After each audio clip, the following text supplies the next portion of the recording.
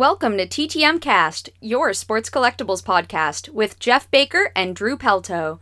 Sponsored by Certified Sports Guarantee. Go to csgcards.com for sports card grading for the win. And by sportscollectorsdaily.com. If it happens in the hobby, you'll find it on sportscollectorsdaily.com. And now, here's our host, Jeff Baker.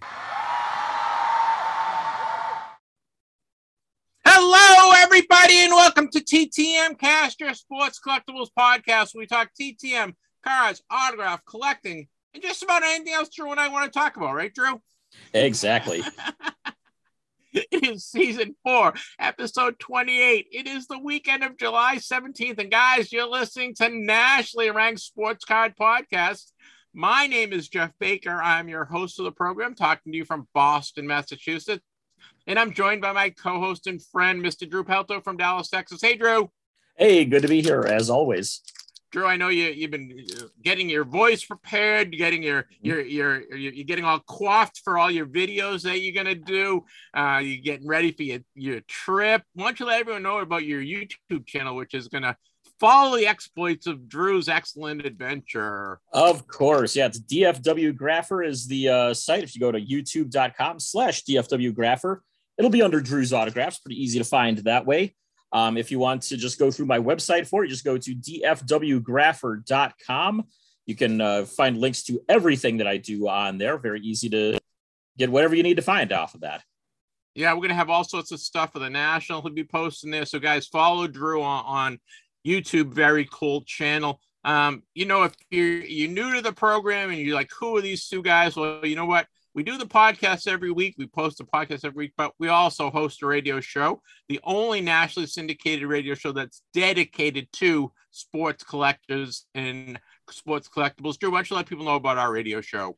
Yeah, it's called Sports Collectors Club. You can find it on the Sports Map Radio Network. We're on over 100 stations around the country. You probably have one in your area. Saturdays, at 10 a.m. Eastern, Sundays at 7 a.m. Eastern.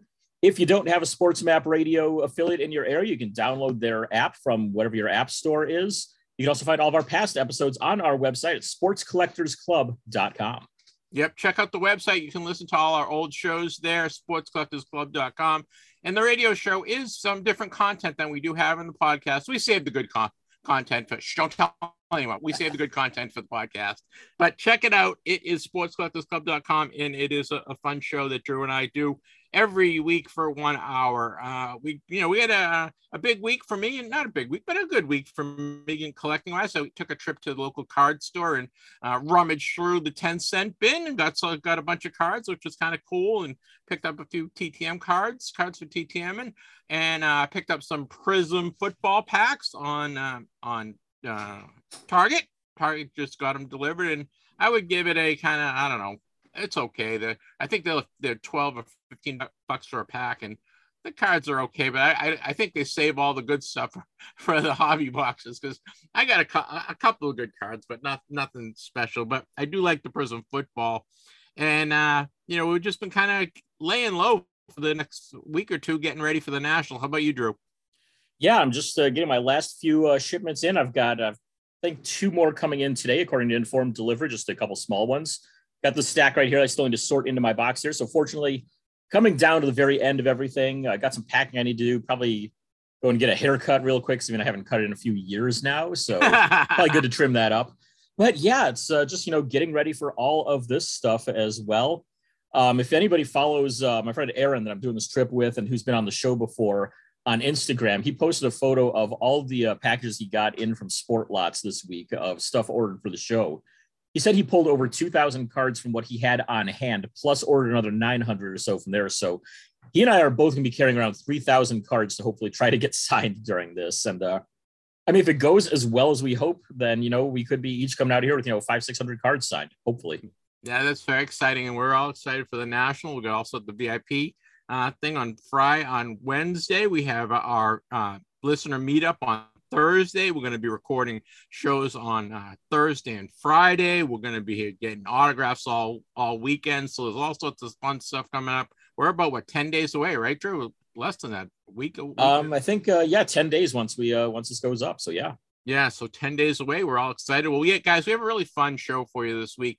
I had the pleasure of interviewing Kevin Keating. Kevin is the primary, I don't know, what principal. He's the principal autograph authenticator at PSA. And Kevin has been collecting autographs since the early 70s when he was a kid in Chicago. He's written a new book. It's called Waiting for a Sign, Volume 2.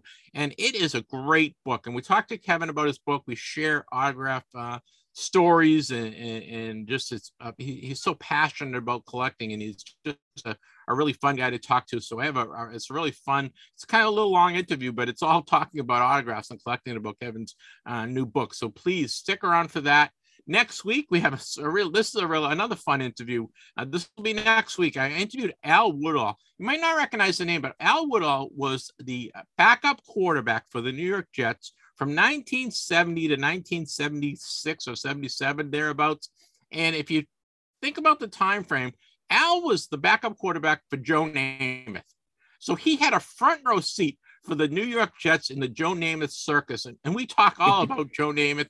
It went on in the wild times of the New York in the 70s. And he was friends with John Riggins, who was a member of that team. And we talk about some of his teammates. And it's a really fun interview. That'll be next week. We're going to talk about Al. Al is also a great TTMer as well. So Al Woodall from the New York Jets next week. But this week, guys, stick around for this one. Kevin Keating, Waiting for a Sign, Volume 2. I highly recommend you getting the book. It's available on Amazon. It is a fun read. And Kevin and I swapped stories. We could have spoke for 3 hours. We just kept going and going and going. I'm sure we'll have Kevin on again because he was a really fun interview. So stick around for that. And Drew, we have all sorts of our regular segments as well, huh? We do indeed. We've got Baker's Dozen, which of course covers all of the news in the hobby from the past week. We're going to have Collector's Corner this week, talking to Dave Snyder about his Buffalo Sabres collection, Making the Grade, covering everything in the news in the grading world. We've got Stamp of Approval, where Jeff and I give our thumbs up to something from the past week, whether it's from the world of collectibles, whether it's the world of sports, whether it's from the world of food, whether it's from anything, just about whatever comes to mind for us. We've got the Vern Rapp Minute, where we'll cover any deaths in the world of sports, celebrity, music, anything like that from the past week. And of course, the reason why we're here and why you're tuning in is our TTM returns. You know what, Drew? It's really cool that we have not put the kibosh or the evil eye on our stamp of approval. I think all the stamp of approvals, it's not like our football picks, where every time we made a football pick, it went sour. Our stamp of approvals are right there. I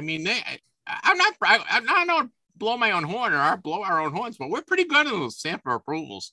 Yeah, I mean, it's good though. I mean, it's good because it's something that we like, and if somebody doesn't like it, then screw them, So yeah. Yeah, we want to show people that we're not just nerdy autograph guys and baseball card guys. We have a life outside of baseball cards. It's not much of a life, as my wife would say, but we still do have a little life. Yeah, so we like to share that. Well, guys, we have our text line. If you want to send us feedback, we love getting texts.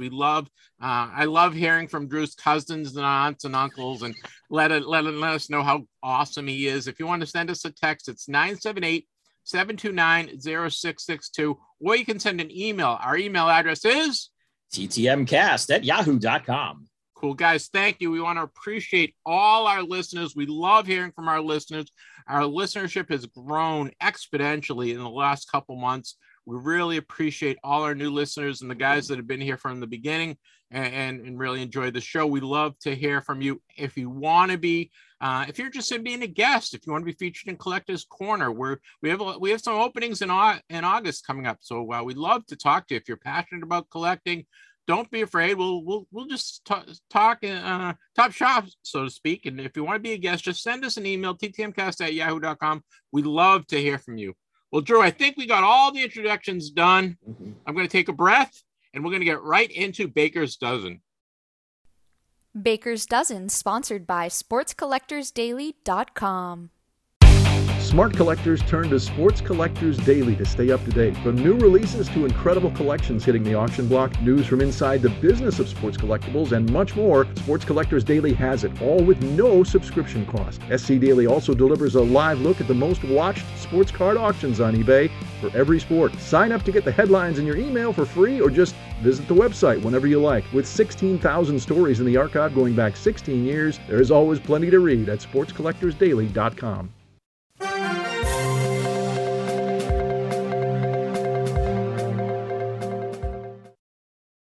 Well, Baker's Dozen is a news summary of what's been going on in the hobby. It's always, this hobby amazes me on how much stuff goes on. We have so much things going on every week, and this is a kind of a little auction tidbit that I saw. If you got any extra money lying around, one of two PSA 10 Wayne Gretzky rookie cards, which is, I believe, 79.80 tops, right, Drew? I believe so. Yes. Yeah, 79.80 tops cards. One of 10 PSA 10 Wayne Gretzky rookie cards. It's up for auction in the Heritage auction. It's expected to reach well over $1 million and into the maybe $3 million. Last year, it sold for $1 million, and it's back on the block again. And it's just amazing how much the cards are worth and how quickly they can turn these things around, right? And if I had $1 million lying around, I'd buy one of these cards because 6 months later or a year later, you can double your money easily. Yeah, I mean, that's just the way that the market's going right now, especially on anything the high end iconic stuff like that. I mean, I remember back when I was a Beckett subscriber in the late 90s or so, and I was amazed that there were two cards in there that were in ungraded, at least, worth $3,000, and the Gretzky was one of them there. And it's like, 3,000, that's nothing. Now it's hitting, $1 million in the PSA 10 grade there. So it's just like, wow. I mean, there's always money to be found in this hobby somehow. I know. And well, even in the new stuff, right, Drew, we got some NFTs that have got released. We do. Yeah. Topps All-Star NFTs have come out this week. It's going to run you $50 per pack. You get 6 NFTs per pack. Got 5,000 packs available. Those went on sale a couple days ago, July 14th, just in time here for the All-Star game coming up this week. If you want more information on that, go to toppsnfts.com. You can figure out how to get those on there if you're into the whole NFT thing. Yeah, and we have the All-Star game coming up this weekend in Tuesday, right? Is it Tuesday? Yes. Tuesday in Dodger Stadium, and there's all sorts of events there. Unfortunately, I can't make it. I had an opportunity to get tickets. I've got invited to a couple of different events at the All-Star game, but I got to go to the National. I only have so much money. Right. Yep. So my wife is like, you want to go to the All-Star game or you want to go to the National? And it's like, oh, boy, that's Sophie's choice, Yep. But it's, we chose the National this year. So, I don't know if you've ever been to an All-Star game, but it's really fun. And there's a ton of stuff going on. It's all sorts of guys running around. And, we got the Hall of Fame induction this weekend, coming up next weekend, I believe. And there's just all sorts of cool stuff going on. So if you're a baseball fan, just take a peek at what's going on, but it's a great time. Also, this is a really great news item. It's not a collecting item, but it's a really great news item. The NBA Players Association has agreed mm-hmm. to donate or put in $24.5 million for former ABA players that weren't on their pension and that weren't covered by their medical expenses and all that stuff. And we've been working with Dropping Dimes now for a couple of years, and droppingdimes.org, which earns money for former ABA players, which were left off. And this money is going to go a long way to help a lot of these former players that were, they can't afford medical, they can't afford rent. There's all sorts of stuff that they're going to get help for. So good for the NBA and the NBA Players Association. $24.5 million. You want to learn more about what Dropping Dimes is doing, droppingdimes.org. Check it out. They have all sorts of memorabilia that they sell through a lot of sports, and signed balls and cards and stuff. You can help out the ABA players as well. But it's good news that the NBA is finally recognizing some of these trailblazers, right? These guys are trailblazers. They are, yeah. Not Portland Trailblazers. Right. But yeah, I mean, those guys, I mean, the ABA was responsible for so many innovations in the game of basketball. And for the NBA to just act like they never existed, except for the teams that, got moved into the league there, it's kind of a travesty. And I mean, unfortunately, it happens all over the place too. I mean, it took a long time for the NFL to actually recognize the AFL stats and records and players. The NHL still likes to pretend the WHA never existed. And yeah, I mean, it's time to recognize these guys. It's time to finally, put a feud from 50 plus years ago aside and say, hey, yeah, we need to do what's right. And I think this is a big step in the right direction for that. Yeah, I mean, you're a little young. I don't know if you remember the ABA. We were in Boston, so we didn't get much ABA because Red Auerbach hated the ABA and tried to keep everything from the ABA out of the Boston area.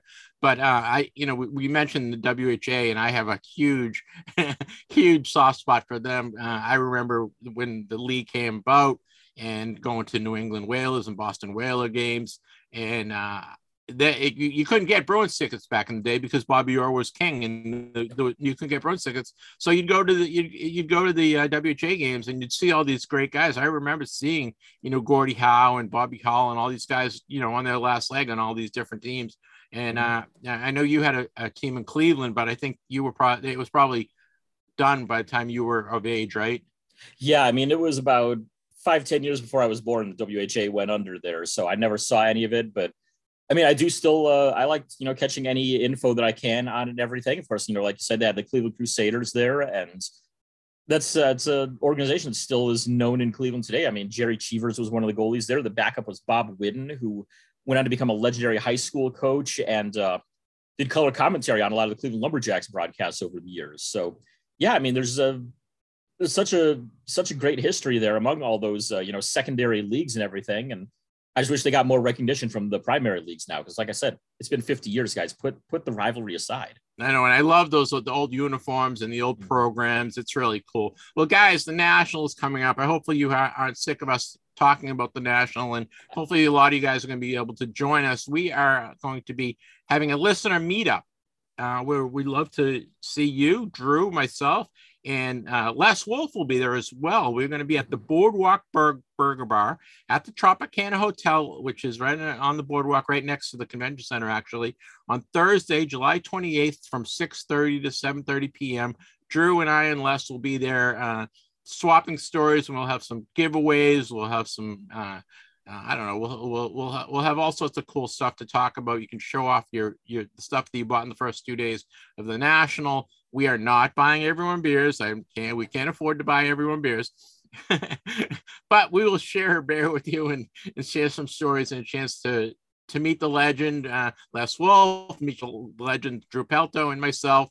And we have some some cool giveaways as well. So hopefully you stop by our listener meetup, Boardwalk Burger Bar, Tropicana Hotel, Thursday, July 28th from 6:30 to 7:30. All the information is on our website. You go to ttmcast.com and all the information is right there. Just click on the National button and all the information is there. Drew, we have some more signings to report. We do, yeah. Added earlier in the week, we had Mookie Wilson, Lou Piniella, and Gary Sheffield all put on the list.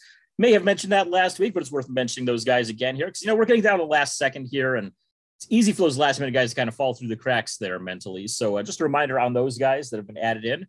Jaromir Jagr also just added in as well. He's, I think, 700 career goals or something like that in the NHL. Longtime great player and probably would have broken the 800 mark there. If he hadn't spent a couple of years in Europe there in the middle of his career. So chance to meet him. He was supposed to be at the 1997 National and had to cancel. So 25 years later, they're finally making up for that. Thomas Ian Nicholas, actor that you may know from the movie Rookie of the Year. He was Henry Rowan Gartner in there. He's also in the American Pie movies as well. He's just added recently as an autograph signer there too. So check out nsccshow.com for the info there to get your tickets through TriStar. Yep. Hobby legend Les Wolf is going to be doing a presentation. He's obviously a correspondent with our show. We love Les. We just want to let you guys know he's going to be doing a presentation at the National on the main stage on Sunday, July 31st at 11 a.m. So if you want to see Les. Les is going to talk about how to protect your collectibles, how to best invest, and all sorts of stuff that a lot of stuff he's covered on the show, but a lot of stuff, new stuff as well. He's also going to be doing what's it called? Appraisals. Free appraisals. So if you have something you want to get appraised, Les will be doing appraisals there. So check out Les's presentation during the National at the main stage on Sunday, July 31st from 11 to 11 o'clock. I think it's probably like 11 to 12 maybe. And I'm sure Drew and I will be popping in to see how Les is doing, and stop in, and it's a really great presentation. We're also going to be recording our own shows out there as well. Be hanging out at Les's booth a little bit here and there, but the CSG booth is going to be our main spot on Thursday and Friday from noon to 1. Stop over, say hi. We're going to do some recording on there. If you have any questions that you want answered on the show, we can get you recorded there. Have you ask a question, we'll answer on a future podcast or radio show, or both possibly. But yeah, stop on by, say hi, and get yourself on the air if you want. Like I said, that's going to be Thursday and Friday at the National from 12 to 1 p.m. over at the CSG booth. That's number 1445. Yeah, we'd love to see you guys. If you're going to be at the National and you want to just stop by, say hello, you can't make the listener meetup, and you want to be on the air, we'd love to be able to record a question or answer a question for you. So just stop by. We're going to be doing kind of open mic stuff, right, Drew? We'll be talking to people and talking to some of the CSG people and talking to some of the other people that are walking around the show that we schedule interviews for. So stop by CSG booth 1445 Thursday and Friday from noon to 1. We'll get some new releases, a lot of new releases. A lot of companies are releasing a lot of new cards, and I think for the National, they're trying to get it out into the marketplace. But this weekend, the 2022 Topps Pristine Baseball came out. You get 6 packs, 2 autos, 1 auto relic, 10 refractors, and 5 inserts. The boxes go for about $390. That's 2002 Topps Pristine Baseball just came out. For all you gamblers out there that want to take a chance on a one-card product, 2022 Topps Signature Series has come out. You get 1 retired player autograph in a box. It's going to run you $85, and definitely a bit of a gamble because you're only getting the 1 card there. It could be a total star, could be a total dud. If you're a gambler, try it out. Give it a try. Also, I love the Panini Chronicle 2021 Panini Chronicle Football, which might be the last 2021 release. I'm not 100% sure about that, but this is 2021 Panini Chronicle Football. You get 6 packs of 8 cards, 2 autos, 1 memorabilia, 4 numbered parallel, 26 inserts, and 2 silvers. So there's a lot of silver parallels, a lot of cards in the box, and the box is going for about $500. That's 2021 Panini Chronicle Football. Got a low-end product coming out here that's pretty nice looking from Panini. It's the Donruss Mega Box Baseball has just hit the shelves.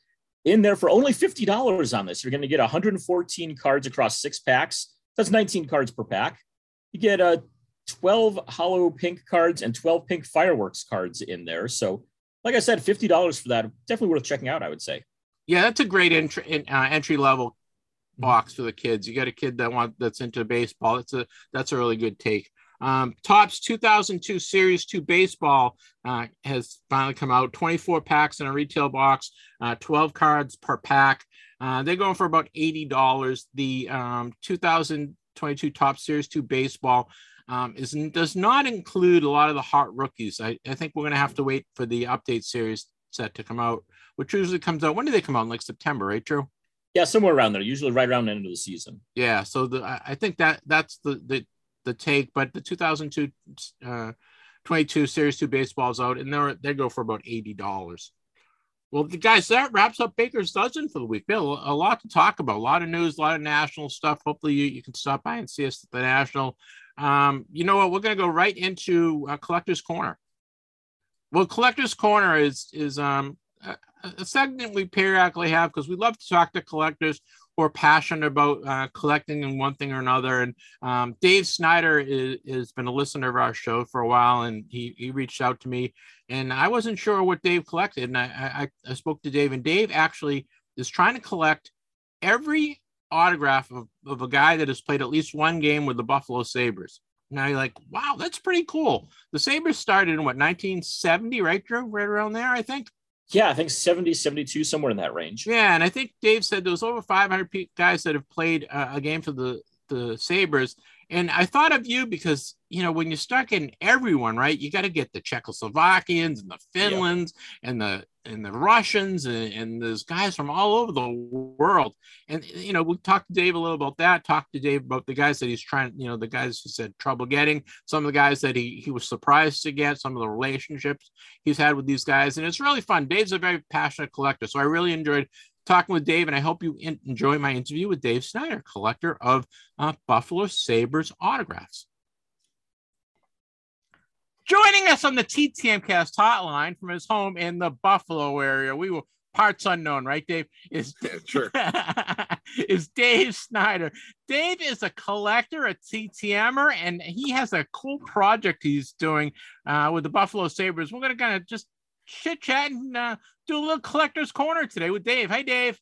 Hey, how's it going? Thanks for having me on.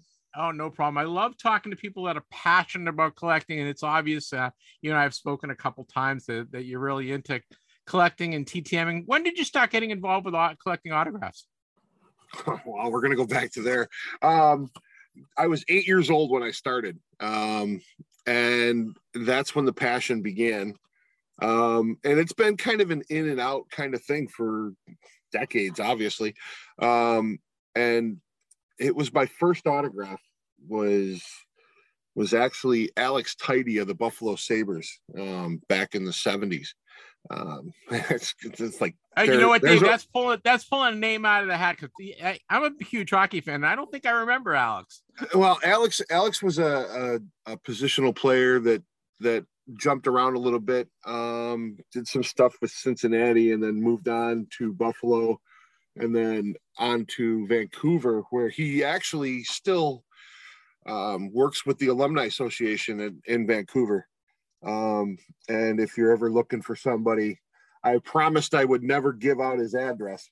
But I was allowed to say that if you look for a particular coffee bean company and you Google search it in the British Columbia area of Vancouver, if you find a coffee truck, it's an old pickup truck picture. And if you Google that, you'll find him. But I can't give any other information because I promised I would. But if you do, you're dropping some breadcrumbs. And you know what? That's the beauty of our hobby right now, is that we have such a huge tool. This tool of the internet is amazing because you can track and chase and look, and it never seems to end. You always find another piece of string to follow. And that's how this project that I'm currently on has kind of blown up. I'm actually stunned at how well it's gone. There's, just to give you a little bit of background on this. Again, you asked me when I was 8 years old. It started there. It moved on to baseball and everything else. I mean, it went all different directions. And I'm sure you understand that. I mean, you've been collecting for a long time. You don't necessarily just collect one sport. And I got into baseball, and then I got back out, and I joined the service in the late 80s. And I ended up in the Bay Area, the San Francisco Bay Area. And I had no time or space to collect at that time. So I just went to, I found out that if I wore my uniform, I could go to San Francisco Giants games for free at Candlestick, right? So it started out there. And then I found out I could just show my ID at Oakland. So I ended up going back and forth between the two, and I hadn't done any real collecting. I hadn't done any real chasing of autographs or anything like that. It wasn't really that kind of thing. Plus, I was in the service. I really didn't want to look stupid, kind of asking for autographs. But I did find out that when I wore my uniform at Candlestick, some of the guys would come over and say hello, which was really cool. And when Barry Bonds is in the outfield and he comes over and he waves at you, Barry Bonds was not exactly the nicest guy, or at least that's what we were all led to believe. But actually, he was very nice to us in the outfield out there every once in a while. It just one of those dumb things. But anyway, it wasn't until I was at Oakland that I ended up sitting on the third base side, and I was sitting there, and I had a black and white 35 millimeter camera all set up, and I was taking pictures of the guys practicing pitching. And I took some black and whites of Scott Brocious as a rookie and a few other players, right? And at the time, Van Poppel was coming up, and he was a big guy, or he was supposed to be this great phenom thing going on and all this stuff. And I just started taking pictures, and then I didn't realize it, but I was sitting next to somebody that I had no idea, because I wasn't really big into football. I mean, I knew the Bills, obviously, because I'm a Bills fan, but here I'm sitting there, and this guy starts talking to me, and he says, "What you doing?" And I'm taking pictures, and he says, "Do you know who I am?" And I says, because I'm thinking, oh God, here's some old guy who's going to tell me who he is, and he's some guy or whatever.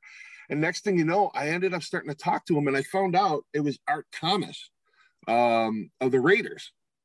He was a crazy tackle, one of the players that was in the championship teams, and next thing you know, he signs an 8x10 black and white and hands it to me, and I was like, oh, this is cool. I remember doing this. Like, I got an autograph just now, right? And it just like all of a sudden your blood starts pumping, and you're like, you get that tingle, and that drugged me back in. Which later that season led me into another I bought a bad purchase. I don't know if you remember, Mike Witt pitched for the A's. Oh, sure. Okay. And he had a game where he pitched a one-hit game that was supposed to be a no-hitter, but the ump blew the call. And there was, it was a big controversy, whatever. I paid $30 for an unused ticket signed by him from the A's. I still have it to this day. I really do. And then the next thing you know, I was like, I'm back in it. I'm totally back in it. So I got the blood pumping again. The Gulf War happened, blah, blah, blah. And we left, and I came back home, and I got out in 95, and I started collecting crazy again. And then somehow I ended up catching an article about old Sabres players, and the Alex Tidy thing come back up again. And I'm like, okay. So I was like, I started looking at what I already had, and I had a ton of Sabres autographs, all different ones, from all different generations of Sabres. And I was like, I wonder what it would take, because they're not an original 16. So you're not looking at thousands of players that played for these teams. So I figured, well, wonder just how many players played for the Sabres. So then I looked that up, and it was around, at the time that this started, about 540 players had played in an actual game for the Sabres. And I looked, and I said, well, I got about at least 150 autographs so far. So I said, I got a good start. I'm going to look at this and see how far I can take it. And this was just after COVID started. I was bored crazy. And I'm like, I'm going to look and see what I can find. And then next thing you know, I found out, oh, I got more than I thought. And I started looking at autographs, and there's a few guys, there's legends in the hobby. We all know them. You're one of them. There's others like, and I'm not going to mention names, but I'll mention a nickname, Dodger Don. All right. There's one for you. He chases Sabres and Amerks. And I kind of started watching what he was doing, and I followed some of his stuff in different websites where there's message boards, and he's dropping hints of where these players are. And I started researching it, and then I started looking back, and then I was like, you know what? Then I dropped a couple in the mail, and I figured, well, let's see what happens. So I finally got a couple back. I got Terry Ball from the Philly, the Flyers, but he was a Sabre for a while. Okay. And when that came back, I was like, wow, okay, great. Here we go. It's on. Now it's on. And then it was Ron Schock. Ron Schock's another 70s player that played for the Sabres, played for the Penguins, and so on. Yeah, he's a great TTMer. Yeah, he's really good, but watch it because he's if you write him a letter, he'll read it and send back. If it's handwritten, I've noticed that if it's a handwritten letter, he reads it. He really does read it. And then he does send back. And he's super kind about it. I mean, he's so nice. And I sent him extra cards just so he could sign. You know, I sent him a letter, said, here's some extra cards for yourself. Hand them out whenever you see little kids or whatever. And he just seemed to respond right away. My first letter to him, though, was I didn't have a card of his. So I printed off a 3x5 a pre-made. I made my own little Sabres card. And he sent that back signed. And then I was in my local shop and I found a couple cards and I bought them. They were cheap. They were, you know, commons. And I sent him off 3 cards and I said, sign 1 and send, you know, keep 2 for yourself. And this was only 3 weeks. It's against the rules as far as I'm concerned, Jeff. You know, you don't normally send right away. But when I found the cards, I was like, I found them. And I had told him in the first letter I didn't have a card, but if I ever find one, I'll send it.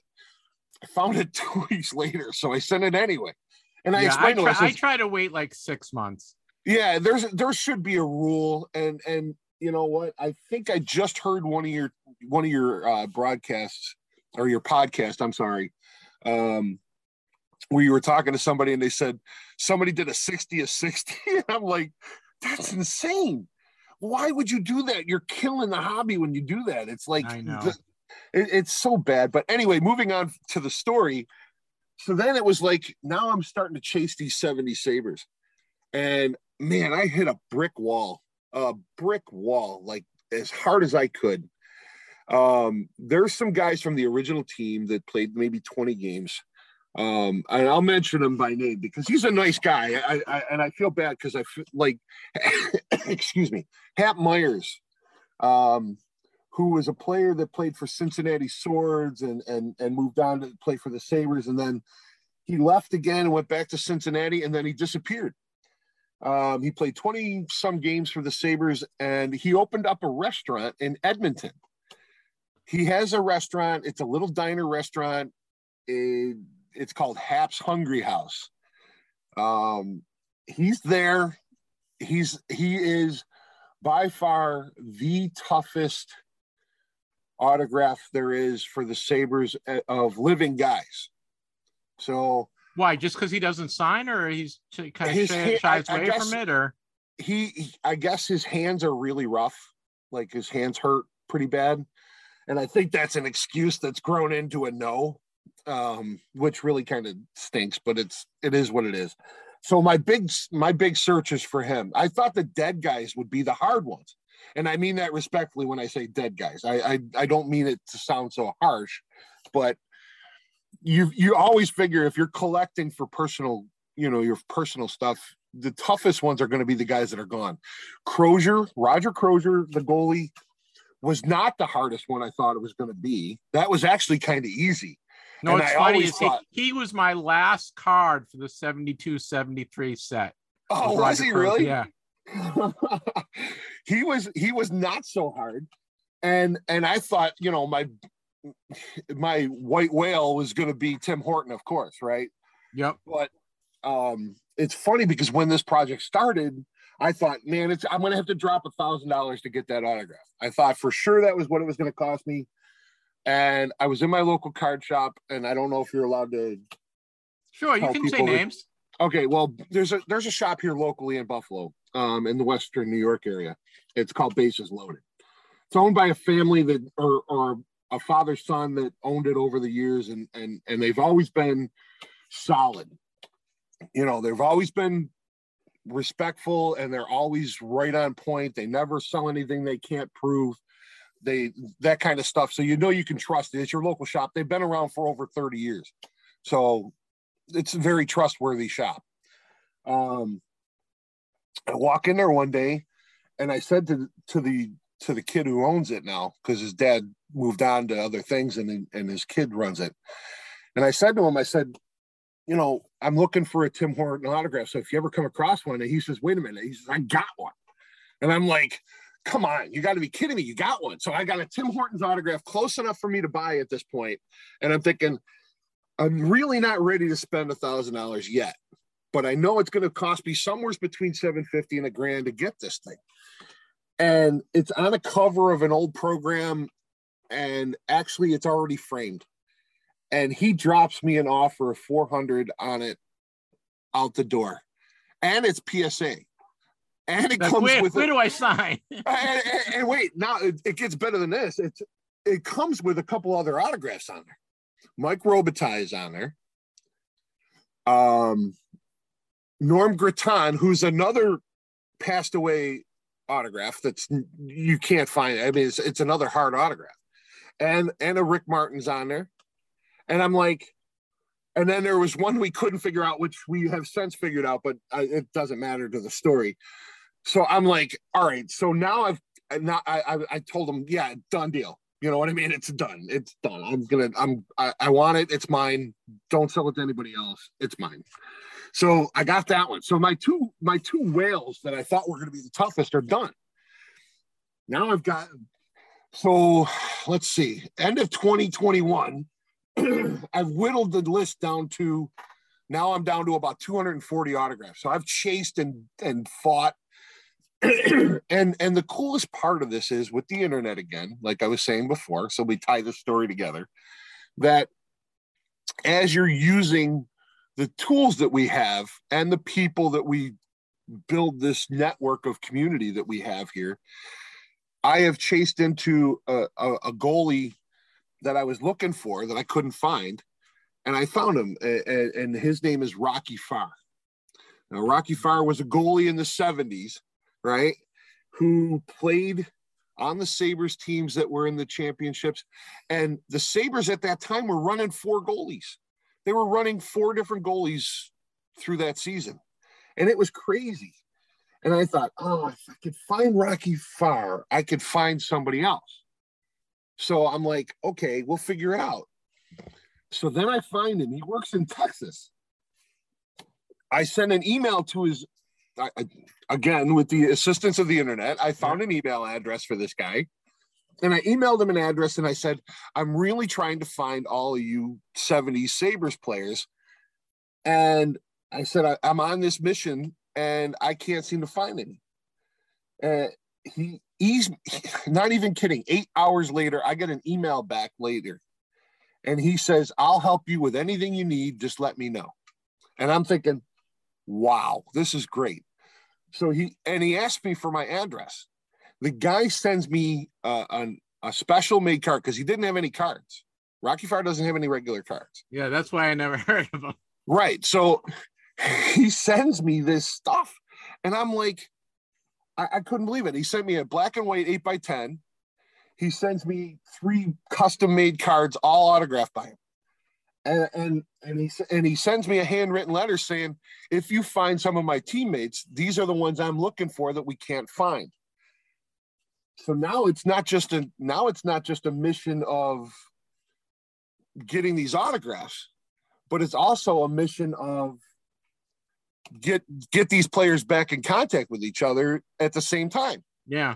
So I'm like, this is really cool. This is a lot of fun. And I'm thinking, wonder what else I'm going to fall into in this whole mess. Right. So I keep going. And next thing you know, I contact Alex Tidy. Alex Tidy gives me a message and his personal cell phone number. And he says, if you find, and this is how it all ties in. I mean, everything kind of pushes together, right? He says, if you find Morris Titanic, who was another player that played in the 70s with the Sabres, he was a teammate of Alex's. He says, if you find Morris, give him my cell phone number, but don't give it to anybody else. So at this time, I have a TTM out there somewhere for Morris because he's been bouncing around the Buffalo area. He's lived here after his career was over. He's been here. I still, to this day, and I've had this note for over 6 months, to get to Morris Titanic and give him this cell phone number to reach Alex Tidy. And I've sent the message to many different outlets to get to him. Not the number, mind you, because I kept that promise I wouldn't give it. But so now I'm chasing Orlando Gates, or Gates Orlando. Okay. Who was a player for the in the 80s for the Sabres. Now get this. This is the kind of stuff you find when you're doing TTM. You find all this information. And that's why I love your show, because you always give these little tidbits. So it's so cool to get these things. And I'm kind of rambling crazy right now, but I don't care. It's too much fun. It's Jeff. okay. You're all excited. That's cool. I know. It's so much fun. This is so much fun to do this that I can't even believe I'm sitting here talking to you about this stuff. So the cool thing about this guy, this Gates Orlando, is that he is the only living human being with a mechanical heart, and he was the first one to receive it. He's been alive for, I figured it out the other day, it's over 12 years he's been alive because of this thing in his chest. He's the first one to ever receive it and the first one to get that technology when it became available. And the guy he's somewhere in Minnesota, and he's nice and quietly living life and having a great time. And I'm not even kidding, I just got his letter. Is this it? Where is it? It's right here somewhere. I'm looking for it in front of me right now. I'm trying to find it. It's just such a cool thing that he actually got back to me. But I actually got my letter back. Nice. And I got and there's no cards, so I got him on the Amherst and the Sabres custom made, right?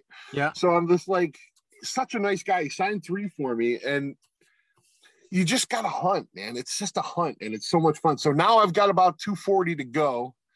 Out of how many? What, those 5 something you said? 5. It's probably closer to 560. Have you let the Sabres know that you're working on this, or anyone in?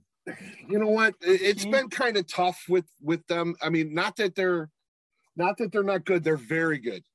As a matter of fact, the GM Kevin Adams, is a very good guy. He's a local guy. It has been much better since the Pegulas have taken over. Some people will complain and say that, they're not doing enough for the team. But don't forget, they own both the Bills and the Sabres. And what they've done with the Bills is amazing, and they're doing this. They're following the same track with the Sabres, and I think that that's going to work out just fine. But everybody just has to kind of back off.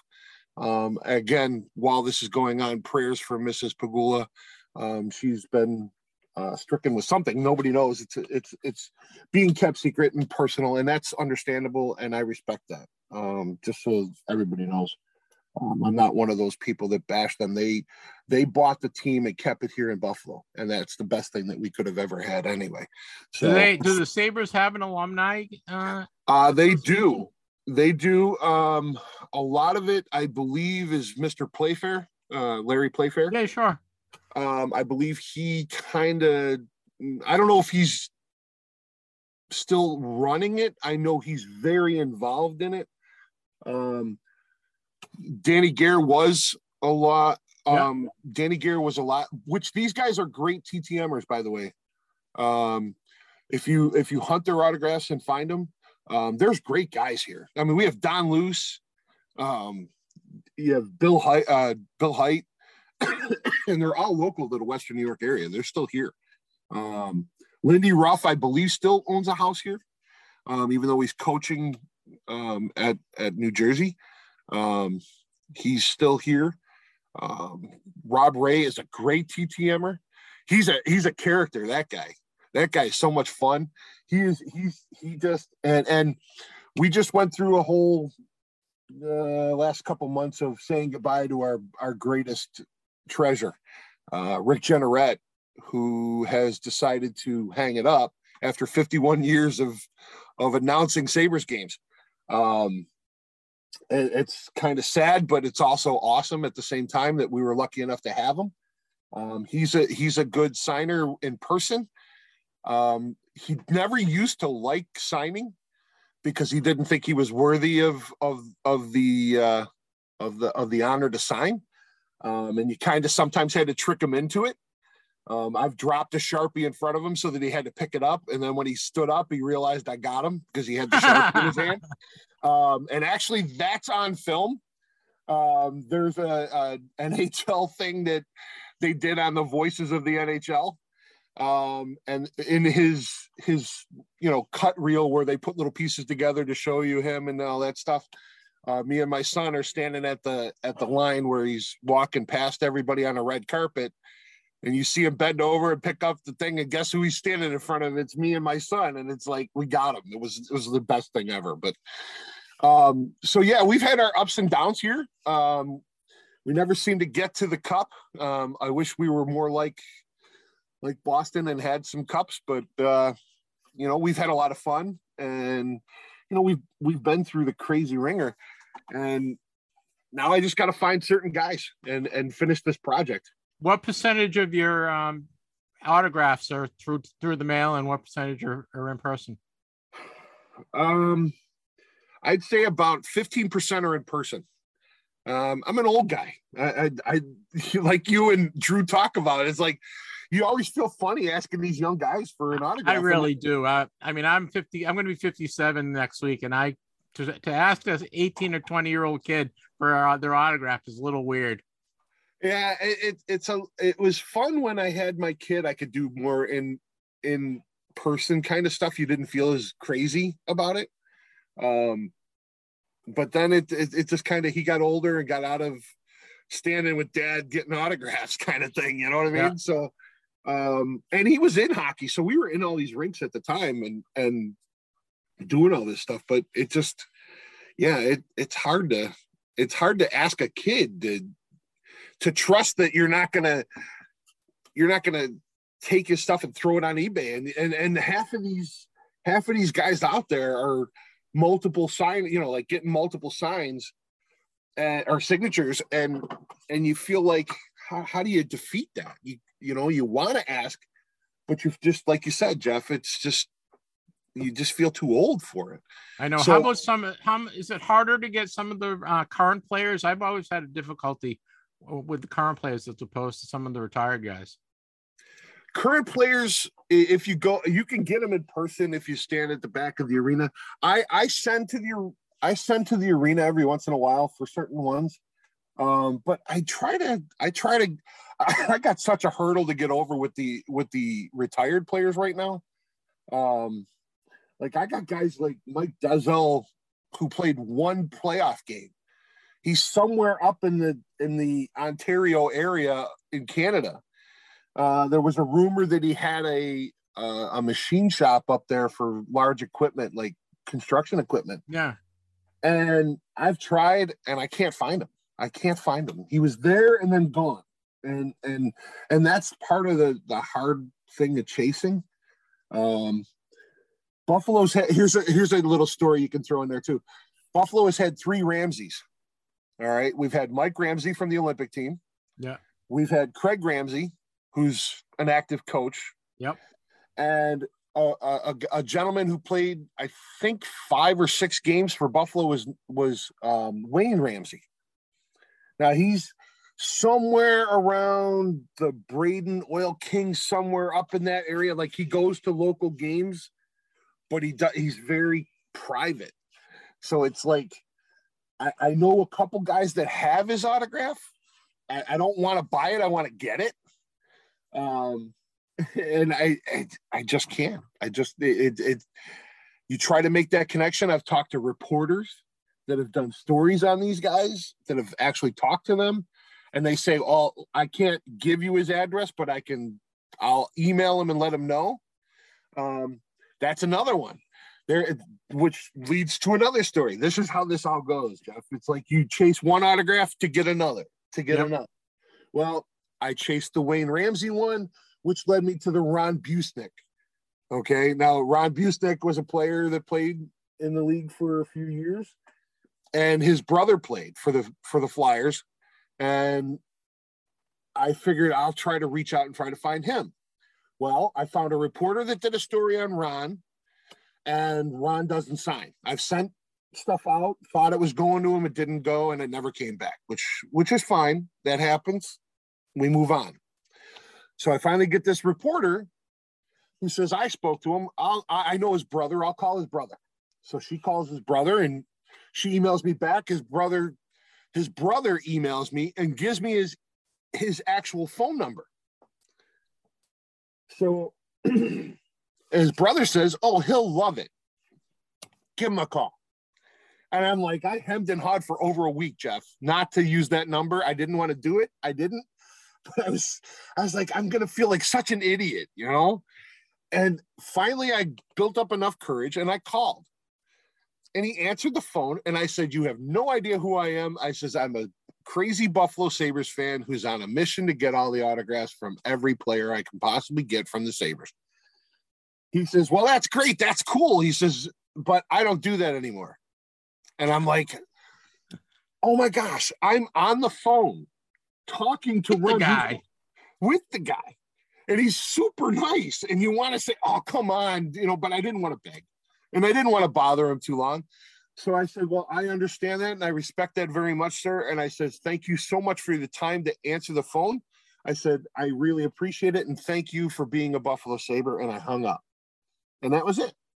And I left it alone. And I haven't tried to send to him again. I sent an email back to the two people that said he would love it. And I said, talk to him for 5 minutes. He was a great guy. Said he doesn't sign autographs anymore. And that was it. And then I never heard from him again. So it was basically just a dead end. So I got to keep going. And now, how do you display all the autographs? Do you have them in a book? Do you have them framed? I have a disaster mess. Oh, you and me both. Yeah, it's here. Wait, I got to do this. Well, I won't do it now, but after we're done with this interview, I'll circle the camera around from the Zoom and I'll show you the mess that I'm dealing with at this point. We all fight that battle, Jeff. Where can we display our stuff without destroying our relationships? I get one room in the house. I don't know about you, but I get one room in the house. I don't even get that, Jeff. I get what you're seeing. You get the basement. This is it. So, no, I haven't figured out a way to display it yet. I have plenty to display. And it's a lot of fun. I mean, it's just, as you get older, the more fun about this is the community. It really is. It's more about meeting the people like you and I haven't met Drew, but when I do, it'll be cool. Someday I might get to a national show. I won't make it to this one. I'm sorry. Oh, that's too bad. But I will eventually find a way to get there. And meet up with you guys. I was close. I was an hour away from you to see Gordon Lightfoot in a concert out there. Yep. Which I waited in the back for an autograph but didn't get one, so it doesn't matter. Now, how about do you think there's a book in there for you? Do you think you'd like to put together a book of your quest? Wait, say that again? Do you think you might write a book of your quest in terms of having photos of all your autographs and little stories like you and I shared today? You know what? I would love to say that I would, but I don't think I will. Gosh, I'd love to do something fun like that, but I think I have not. And now you brought this up because I was thinking about this with my son the other day. He's got a GoPro. You know what that means, right? So I'm thinking, all these guys, like, the legends of the hobby, like Myers and Serena and yourself and a few others that collect that are crazy. The Marauder, Larry, and a few others. And I'm thinking someday maybe I'll do like some sort of TTM thing. And I even mentioned to Johnny once, I said to Johnny in a text, and I think he saw it after 2 months of it sitting there. I said, maybe we should do another, like a TTM live blog. And maybe Jeff, you should get involved. Maybe we should do a video blog of us. There's these clowns. And this is the bad thing about our hobby sometimes, is these clowns that are breaking boxes and creating controversy and all this other stuff. I don't know. I just don't get it. We allowed ourselves to get to the point where we enjoy the hobby through used car salesman type guys, man. And like, what are we doing? The purity of the hobby is you. I'll be honest, because now you've created a platform where we can look at a guy who's steady. You've been doing it. You don't change your direction. You've always been honest. You never make up stories, and we can believe what's there. And now we have a place to go listen to it weekly. And you're spreading. You're going out to other things, not just, and you're taking the same formula to those other platforms, which is great. But we don't get to see you. You know what I mean? So it's like, we don't get to see your successes. Like, we know they're real, you know. You know what? You have to.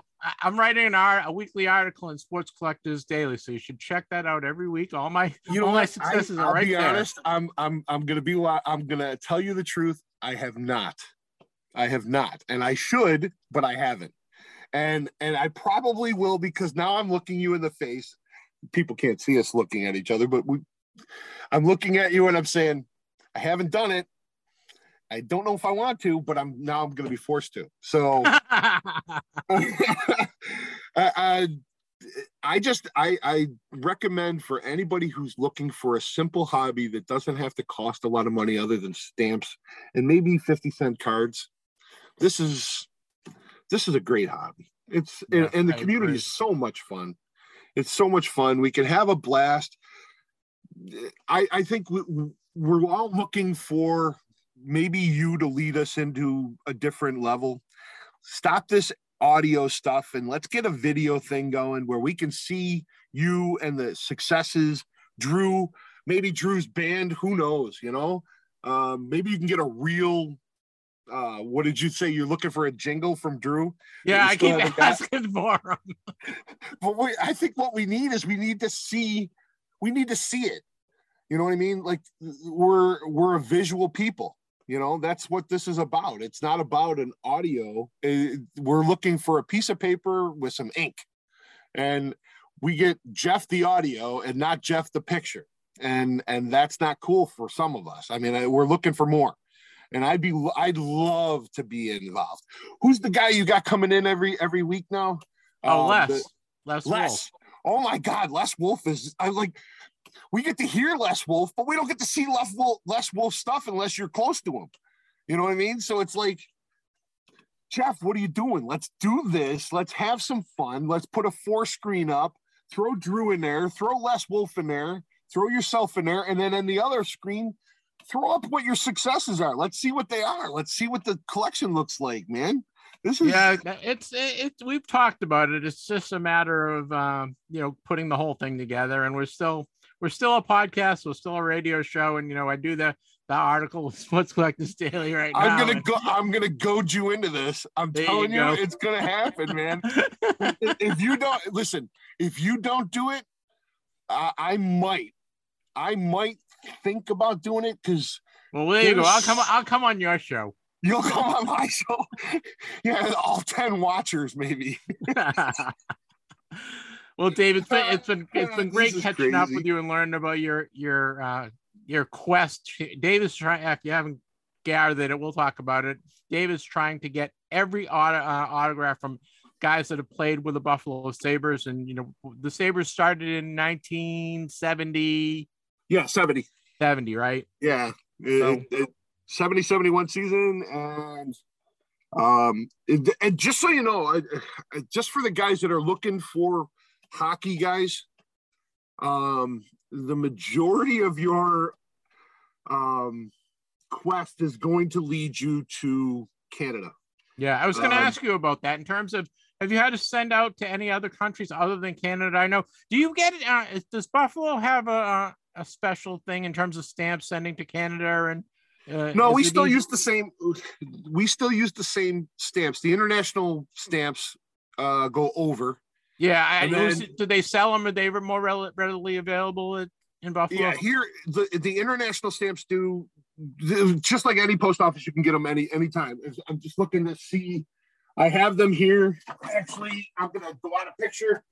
The normal international stamps These, the ones that look like some sort of flower, pink kind of thing. Yeah, I mean, I've gotten them, but we have to get them through most of the time. We get them through the internet. You have to get them through the internet. I'm sorry, I lost you for a second there. Most of the time you have to get those stamps through the internet. Drew's a big hockey guy. He sends to Canada a lot. I've probably sent, I don't know, a couple dozen to Canada. I'm not huge into sending to Canada, but I've had pretty good but success. your Blue Jays guys, a lot of them stuck around up there. So no, I know. What you got to do is you go to Canada Post online and order your stamps for coming back. They're about $1.30 for like 1 or 2 or 3 cards coming back. How about like Czechoslovakia, Russia, or Eastern Bloc? Have you had many Sabres that have played from there? Wow, there is one. I can't think of. I'm trying to. Jetlia. God, I wish I could remember his name.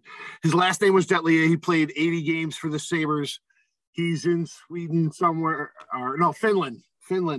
And it took me forever to find his autograph and find him. But he actually is a TV star over there, of all crazy things. But anyway, that's another story that I could go off on a tangent, and I don't want to do that to you right now because but there's just so many. Yes, there's a couple of guys that are coaching over there. There's a guy in Germany, Fischer is another one of the Sabres that's over there. Oh, here's one. JF Sauve. That is another one that is really tough. Bob Sauve's brother. Yeah, I know Bob Sauve. Bob Sauve, the goalie. Yep. Has a brother, JF. JF has had I believe his son was in the NHL as well. But finding that guy is brutal. He is so hard. I think that's like one of my hardest ones actively that I know is alive, and I just don't know where he is. I can't find him. So any help with the JF Sauve would be amazing. Dave, why don't you give people your Instagram account, if in any way they can find you on social media, if you want to give your email address. They can help you out with any Sabres. If you have any, if they have any Sabre questions, they can send directly to you. Just an email address. I'm not heavy on the social media yet, but after talking to you, that might change. And if I do any of that, I'll send you the info and you can put it out there for me later on. You can reach me at Dave, DAVE, the letter A, Snyder, SNYDER. The number's 22@gmail.com, and that will get to me directly. Guys, if you want to help Dave out, send him an email address. If you have any questions about the Buffalo Sabres, if you want to trade with him, he'll certainly trade. He's got also, I'm sure you have doubles of a lot of guys who are willing to trade. Absolutely. I have connections to guys in the Rochester area as well that have stayed in Rochester area and played for the Sabres a couple games here and there. Jody Gage and a few others, Metcalf and a few others I'm friends with on Facebook, but I don't put my Facebook stuff out there. So I just, because it's more personal than anything else. Sure. All right, well, Dave, thank you very much for your time today. It was a pleasure talking to you. Obviously, you're a very passionate collector. We thank you for being a listener. Check out my article on sportscollectorsdaily.com. I will, I promise. Anytime you get a little plug in there for the article, and hopefully you're listening to us on the radio and enjoying our podcast, and we really appreciate it. I love talking to people that are passionate about collecting. Obviously, you're trying to get every Buffalo Sabre autograph, which is a yeoman's work. In fact, I bumped into a guy on social media that is trying to get all the New Jersey Devils. I have met him. Yeah, he's got a few crossovers. Yeah, he's down to like 20 something people, I think. Yeah, as a matter of fact, I chased one of them right down for him. I sent him a message. Hopefully he got it. I found him. One of his 20. So good. Yeah, I tried to hook him up with a guy that played with the Springfield Indians, so way back. So I know you guys have some crossovers there, but it's a great project, and I wish you the best of luck. Thank you very much. Boy, is that guy a passionate collector, huh, Drew? Can you imagine trying to get an autograph of everyone? Okay, pick a team. I want to get it. I want to get it. Even like the Dallas what are they? Not the Mavericks. The Stars. The Dallas Stars. I want to get everyone that played on the Dallas Stars. How long would that take you? It would take forever. I mean, I would love to be able to do that with the Indians / Guardians, the Browns, the Penguins, anybody like that. But my God, that would just it would take forever. I mean, like you said before, we went to the interview there. You got the guys that, played over here for a couple of years and went back over to Europe. You've got some guys here and there who have died young.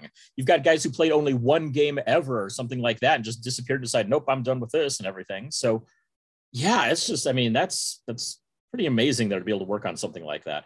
Yeah, and Dave's a very passionate collector. I hope you enjoyed my interview. Well, that wraps up Collector's Corner. If you're interested in being the show, just send me an email. We love to talk to collectors.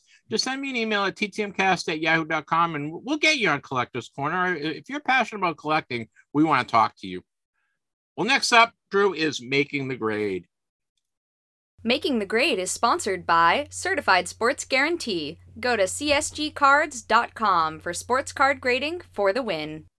Making the Grade is a summary of what's been going on in the grading community. And this week is really heavy on CSG. A lot of the grading companies have kind of been holding off releasing news, I think, until the National. But we got some news from CSG this week.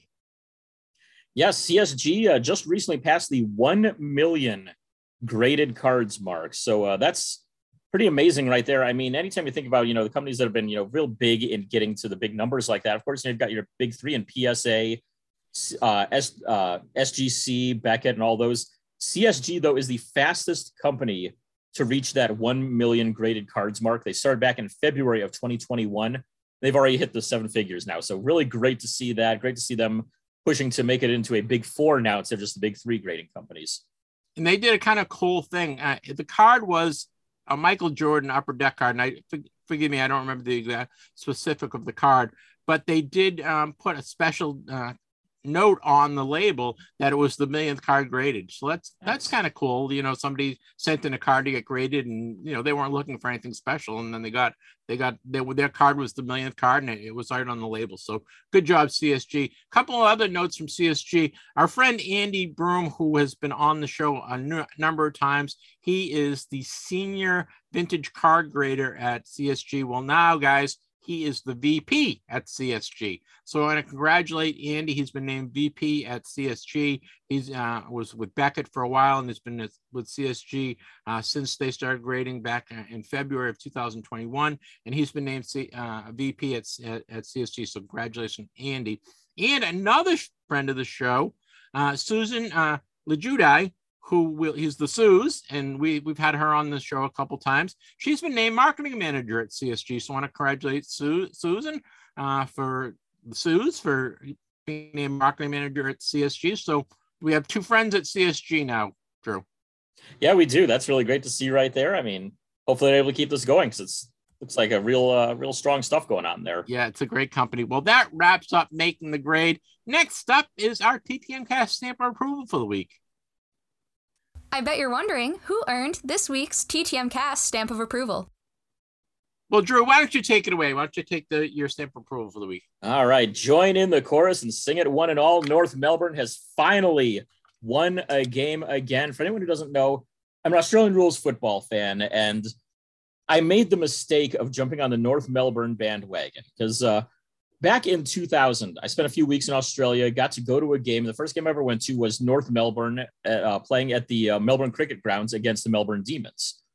And so I kind of, North Melbourne ended up losing, but I ended up becoming a fan of theirs. And they had just come off winning the Premiership in 1999. So that definitely helps things there. But they haven't won Premiership since, unfortunately. I think I've jinxed them, and I'm sorry to all the North Melbourne fans out there. But last year, they only won 1 game. They got the top pick in the draft. They drafted a guy. He's played a little bit with them this year. There's talk that he already wants out. They just fired their coach this past week as well. They won the second game of the season and then went on a 14-game losing streak. Well, finally, this week, they beat the Richmond Tigers last night by a score of 92-88. So finally, they're off the slide there. Hopefully they can, running into the final couple of weeks here of the season, hopefully they can roll into that with maybe another win or two in there and not end up as the Wooden Spooners for the second year in a row there. But yeah, snapping a 14-game losing streak. So North Melbourne Kangaroos are my stamp of approval for this week. Cool. Thank you, Drew. That's funny. My stamp of approval is it's a TV show, an older TV show. I really like AMC and AMC Plus, and this is available on Amazon Prime. AMC is really fantastic. Breaking Bad. I don't know if you guys have seen the Breaking Bad show. That is great. Better Call Saul is on their last season. I think they have 3 or 4 more episodes before that is closed out. But I just started and went back to watch Mad Men. I watched the season before, the complete run before, and it's such a good show, and I just started again. It's available on AMC Plus or Amazon Prime. Mad Men, it is fantastic. Have you ever seen it, Drew? I have not, actually. I mean, it's been around for several years. Yeah, I just never have tuned into it at all. Yeah, the writing is fantastic. The characters are great. It's about these, all the guys, advertising men in the 60s on Madison Avenue, and it is just the guys that the amount of cigarettes they smoke and the alcohol they drink during the day, it just amazes you. And then the characters are really fun, and it's just it's a great show. And it's hot out and you don't want to go outside and you just want to sit there and watch an hour of enjoyable TV, start watching Mad Men. It's a really fun show. So that is my TTM Cast stamp of approval for this week. And then I think next week maybe we'll do some food, Drew. We haven't done food in a while. I think it's time for you and I to do some food next week. What do you think? It definitely is. I'll see if I can find a good one around here to put in for it. Well, and plus you're going to be out at all these ballparks, so we're going to get the food report as well from that too. Exactly, that's true. I mean, there's going to be a lot coming from there, and I can tell you right now, Akron is going to be one of the top ones for sure. All right, well, thank you, Drew. That wraps up TTM Cast stamp of approval. Next up is our Vern Rapp Minute.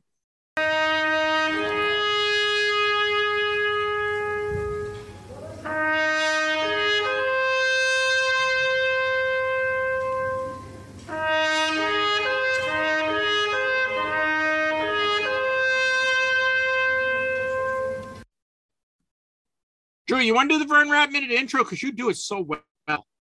Yeah, the Vern Rapp Minute is dedicated to the memory of Mr. Vern Rapp, who Jeff mailed to a few years ago, not knowing that he had died already when he sent the autograph request out, and got a note back saying, yeah, sorry, he kind of died and everything. So we put this out as a service to help out any other collectors there to know who has died from the past week so you don't make the same mistakes that Jeff and I have made occasionally on this. Occasionally. Guys, I highly recommend going back. I think it's the first season.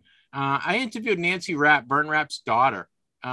Just because I felt bad about having a Vern Rapp Minute without really talking to his family. So I brought his daughter on, and I found out his daughter was the one that sent me the note. So go back and listen to my interview with Nancy Rapp. And I really, I was very embarrassed by sending out a request. So we do this as a service to our fellow TTMers. So guys that have passed away in the world of sports and celebrity this week, we lost a bunch of people this week.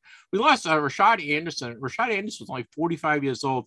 He was a cornerback with the Carolina Panthers from 2000 to 2001.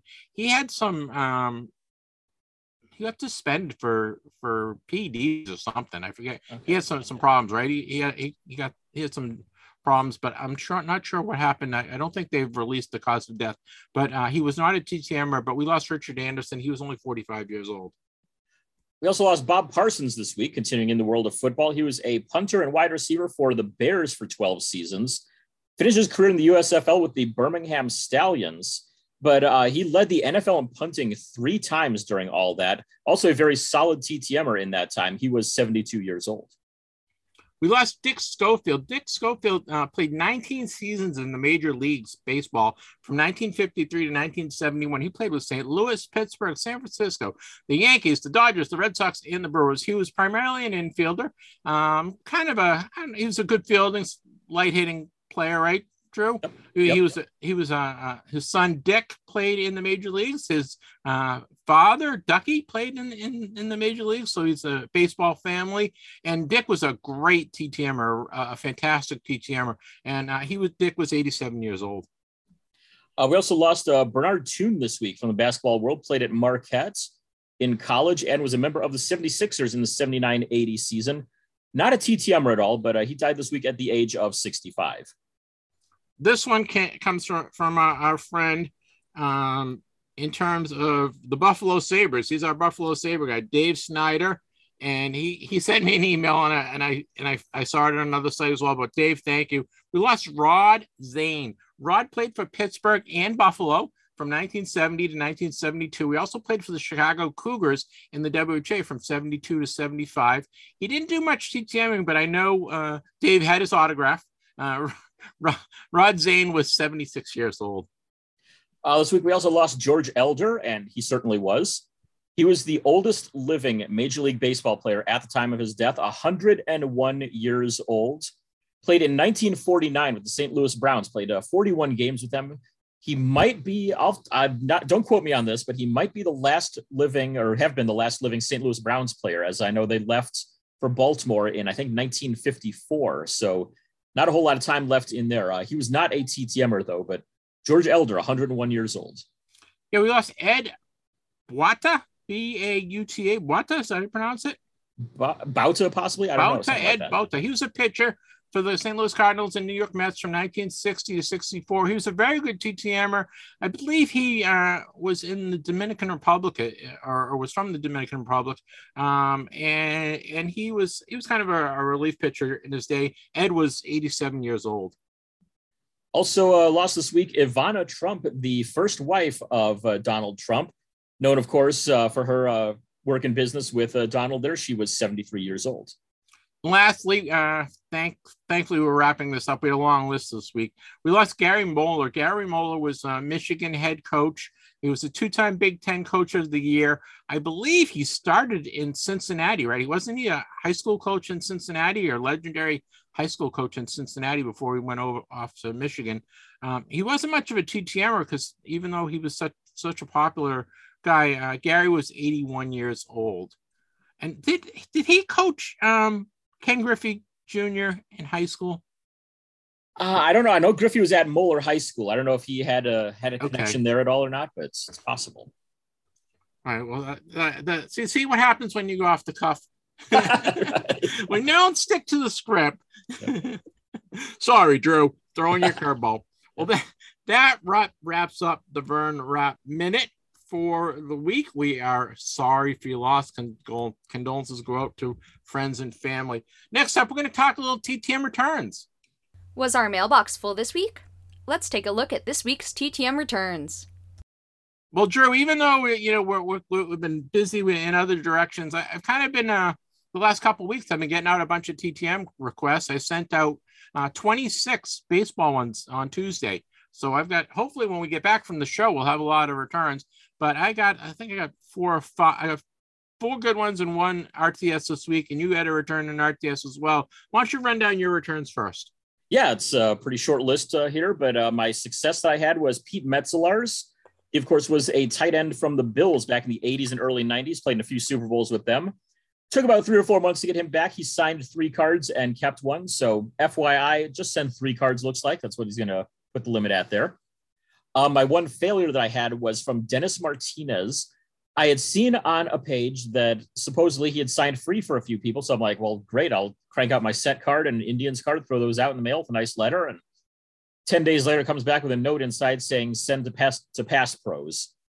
It's like, all right, thanks, Dennis, but you were a great pitcher and all, but $25 through Pass Pros, I'm going to have to pass on that, I think. So, yeah, just to be forewarned on that one there. If you saw that free success that was posted somewhere, I'm not sure that it was free after all at all. But there you go, some info on that. But yeah, I've got just like you, I'm going to hopefully send a few more out. I have enough stamps to send maybe another 10 requests or so right now. So I know Jonah Heim is going to be one of them, the Rangers catcher. A friend of mine just got him back. So it's like, all right, he's in the Heritage set there. I got to make sure I get that out. So send that out, maybe a couple others too. And lastly, a big sigh of relief. I made a trade with a guy a few weeks ago, and his arrived to me just fine. I sent mine out on July 5th, tracking on it and everything, and it just sat there. No update on the tracking for day upon day after day. And I'm sitting there going, all right, what the hell is going on here? This is not good. I mean, did like go into a mailbox and get shoved behind something sitting there for the last week and a half now or anything like that. So, I mean, I even went down to the post office. I said, what's going on here? And they said, well, just be patient. It'll update. And I'm like, okay, great. And when another week goes by and doesn't update, what do I do then? They said, well, you can put in a claim on the website and everything. So I'm like, you know what? Screw this. I'm going to go and try to see what I can find out. And fortunately, USPS offers a package location system. Basically, if you have a package that's tracked, supposed to show up somewhere and it hasn't gotten there yet, you can put in on there and they will look for it, try to find what happened to it. And fortunately, even before, I think I put it in on the, what was this on, like the 12th, 13th, something like that. And the 14th, it updates and says, oh yeah, it's out for delivery today. It's like, I don't know where it went in those 10 days between Dallas and Lexington, Kentucky there, but it sounds like it went on a great adventure. I'm guessing there for a while. I mean, I'm guessing got routed through Anchorage, maybe. I don't know. Like, remember those little cartoons where they'd have like the suitcase or the box and it would have all the different stickers on it? Yes. That's probably exactly what happened. I mean, I once had a package that was supposed to go from Fort Worth to Arlington here, a distance of about 25 miles, and it got routed through Bismarck, North Dakota somehow. So I'm betting the same thing happened here. So fortunately, the guy received it, got through to him just fine after all that. But yeah, that's I'm just glad it's finally there and everything. I can finally breathe again after that. So yeah, that's good to see that finally went through. That's cool. Thanks, Drew. I'm glad you're getting some out.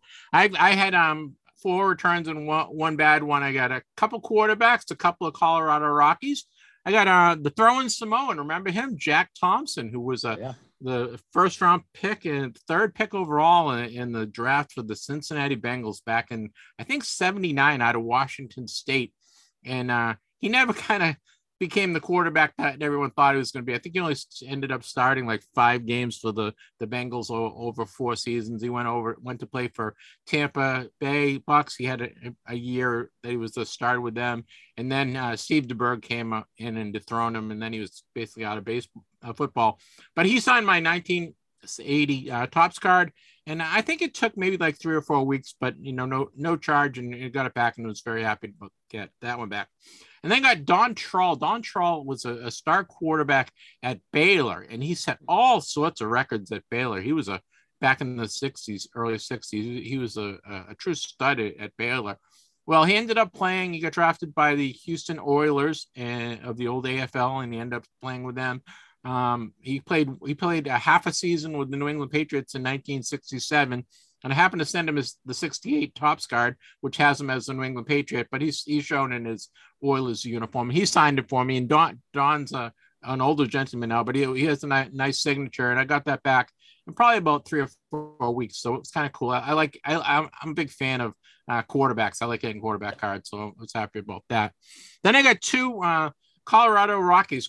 Colorado is, for some reason, is one of the teams I don't have many autographs for. I don't know why. I have a few, but I have Todd Helton and Todd Walker and a few other ones. But I sent off one Jerry Reed. Jerry Reed was a catcher for a bunch of teams, the Expos and Reds and Twins and a bunch of teams, but he finished his career with the Colorado Rockies. And I was going through my 1999 Topps cards and a couple weeks ago, and I said, I'll start sending a few of these out. So I sent out 99 Topps card of Jeff Reed, and he sent it back to me in a couple weeks. And then I got Jerry Dipoto, who traded Jerry from the Seattle Mariners. Mm-hmm. He's the GM. He's been GM for a bunch of teams. He was actually a relief pitcher. He pitched for Cleveland Indians. Yep. He pitched for the Rockies, and he also pitched for the Mets. He was a pretty good pitcher back in the late 80s and the early 90s. And I sent a 99 Topps card of his, and he signed it to me.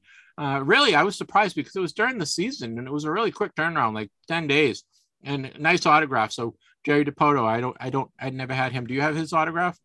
I actually don't yet. I got to see if I can find an Indians card of him at some point and send that out, because yeah, he's been a great TTMer for a long time. And like I said, I mean, he's not afraid to respond to stuff middle of the season, just like actually Scott Service, the manager up there, is kind of the same way too. Very good TTMer as well, and sometimes responds mid-season too. And then speaking of Mariners, this was a former Mariner and Yankee, and I got RTS on him. Russ Davis, I guess the address where I probably got it either at Sports Card Forum or sportscollectors.net. I don't remember where, but it wasn't good. So I'll go see if I can find an autograph for address for him. It was part of my 1999 tops that I sent out, and I just got. In fact, it wasn't on my list because I just got it yesterday. I got Steve Woodard, who was a pitcher for the Milwaukee Brewers. Yep. He signed his 1999 tops card for me in nice blue Sharpie in a couple weeks. I don't know if he pitched for anyone else. I do remember him as a Brewer. Yep. He was with the Indians, actually. Not long after that, they traded him there I'm trying to remember what the trade was. It might have been the Marquise Grissom trade that they picked him up there. But, yeah, went to the Indians. Yeah, well, he was I remember him as being a pretty good pitcher. So I was happy to get that back. And then I sent out 25 2003 tops cards, baseball. Nice. So I'm trying to that's my hole. Well, I have a big hole in that, like late 90s to early 2000s in terms of cards and getting autographs. So I'm kind of looking at those and trying to send those out and get some of the guys that I don't have. So hopefully we'll get a bunch of returns when we come back from the National. I'm hoping I'm going to try to send out some more this week. So when we come back from the National, we'll have a bunch of returns. But I think that wraps up our returns. You got anything more you want to add before we go to the next segment? No, I think that covers everything. My whole one success here from the week covers my segment there pretty well. But I know we can have like five. I'll have to. You can have 5,000 in-person autographs. Pretty much, yeah. I got to save up my breath for recapping all those in a couple of weeks there. But it's good that you mentioned though getting Woodard and Dipoto there. I might have to add those guys onto my list there and see if I can dig up some Indians cards of them here soon. Yep, cool. Well, that wraps up returns for the week. Next up, we're going to have our TTM Cast interview. This week's interview is brought to you by Certified Sports Guarantee, CSGcards.com for superior sports card certification and grading. Well, as I said at the outset of the show, I had the privilege and the pleasure of talking with Kevin Keating. Kevin is principal autograph authenticator for PSA. He has also written a brand new book. It's called Waiting for a Sign Volume 2. It is available on Amazon. If you haven't bought it, buy it. It is a great, great read. Kevin has been collecting cards since the early 70s when he was a kid. He, is been befriended a lot of guys in the book talks about him befriending like Chuck Connors and Warren Spahn and all sorts of other great guys. And he is just a really fun guy to talk to, and we share swap autograph stories. And it was Kevin's just a really great interview. So I hope you enjoy my interview with author Kevin Keating. That's coming up. But first, here's a message from our friends at CSG. Get your sports cards graded by CSG on-site at the National. CSG is thrilled to be your on-site sports card grader at the National. Skip the shipping process and bring your cards to booth 1445, July 27th to 31st in Atlantic City, New Jersey. Also meet the CSG experts, pick up swag, and take part in exclusive show giveaways. We will see you there. For more details, visit csgcards.com. Joining the program from his home in Virginia is Kevin Keating. Kevin is principal autograph authenticator at PSA, but more importantly, he has written a new book. It's called Waiting for a Sign, Volume 2. It is really outlining and chronicling his time as an autograph collector, and primarily in baseball, but also celebrities as well. And it's a really entertaining, fun book to read. Welcome to the program, Kevin. Thanks a lot for having me, Jeff. It's good to be here. Kevin, we started talking before we started recording, and that's a good lead. And why did you write the book? What inspired you to write the book? Well, believe it or not, I wrote the first chapter, not the first chapter chronologically, but the first chapter I put to paper was the George Sisler chapter, and I wrote it in 1988 to give you an idea how far back I started writing. And it was really because, several reasons. One was my father and a lot of friends were telling me that I really needed to start telling these stories and sharing them with other people because, they were unique to me. They were my experiences with different players over the years. And, I didn't know where it was going to go, but each chapter that I've written is really my tribute to that particular person. Some of the chapters, since you've read the book, Jeff, some of them are deeply, deeply personal to me. Others are more like a happenstance, occurrence, but, that occurrence had an impact on my life in some way. So all the stories are different. They're told, as standalone chapters. In the end, when I finally finished the work and found an agent to represent me, he said, look, you've got 2 volumes here. We can't really put this and do it justice in 1 volume. It would be too long with all the photos and everything. So I was about 95% done with the writing at that point, but we published volume 1 in 2018. It's done very well on Amazon. And it took me a while to complete volume 2 for a number of reasons, but I finally did complete it. I'm happy to have it out there. And in the end, when I look at it, I think to myself, in many ways, I try to tell the story by taking myself out of the story, right? These things happen to me, so I'm there. Yep. But it's not about me. It's about what happened to me. It's about those players and, their kindness that they showed me, the different things that they did, that impacted my life.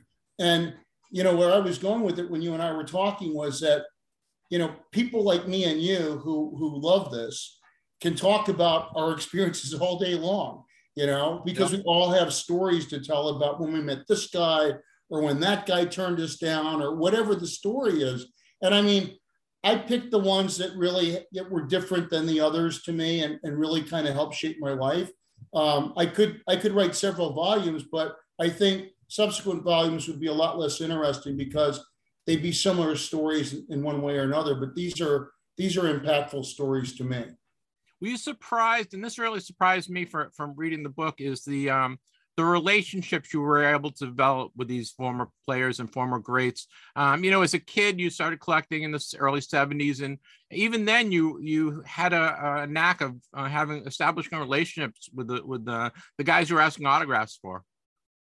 It's a really great question. I don't know how to answer it because these things happen to me. So, I don't really have anything else to compare it to, but I will say that Jerry Dipoto, who's now the general manager of the Mariners and one of my best friends, he years ago, probably 20 years ago, said, man, you're like Forrest Gump, with your whole baseball thing, because, just the different people that I've gotten to know and several of them, quite intimately, I found myself literally pinching myself many, many times, countless times over the years, because I felt so blessed to be, taken in by so many of these people that I began learning about by reading about them and admiring them from afar as just a fan.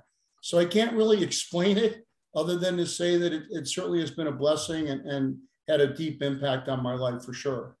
Yeah, it's really surprising because I've kind of touched that a little as the podcaster and talking with these former athletes and every once in a while I'll get a text from somebody or somebody will send me an email that I 5 years ago I never thought would have happened. And I think you just develop use your natural personality, I guess, and it comes out so much in the book.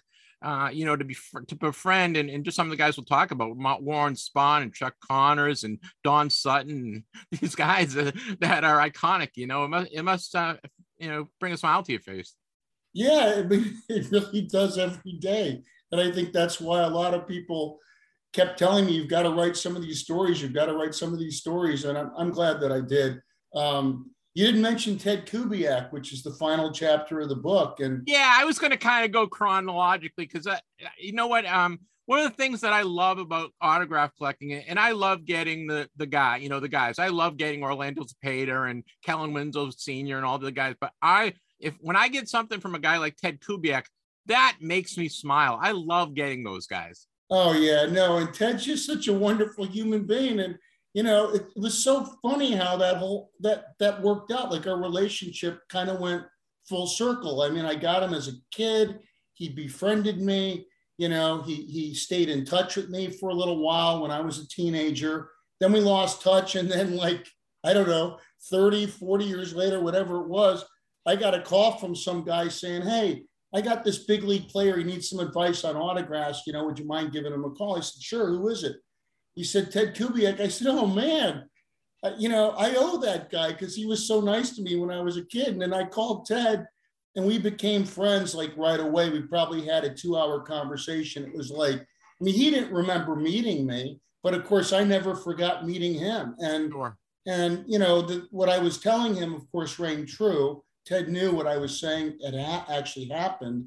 And then I had at least one postcard that he had sent me, and he had written on the back of it, he said, see you in August, when the A's were coming to town.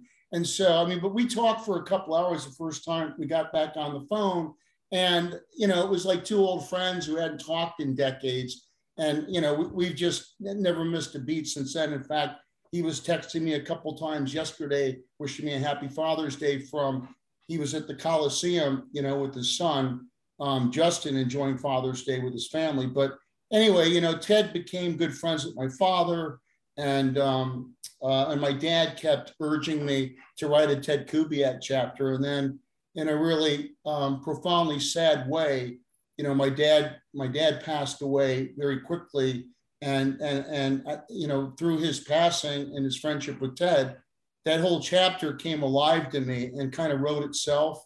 But it's hard for me to read that chapter without actually getting very emotional. And when, before I published the book, I sent the chapter to Ted and I said, hey, man, I want you to read this and let me know what you think, because, I want you to approve it, obviously. And he called me up and he was sobbing on the phone. He said, this is the most beautiful thing anybody's ever written about me, so it really meant a lot to me.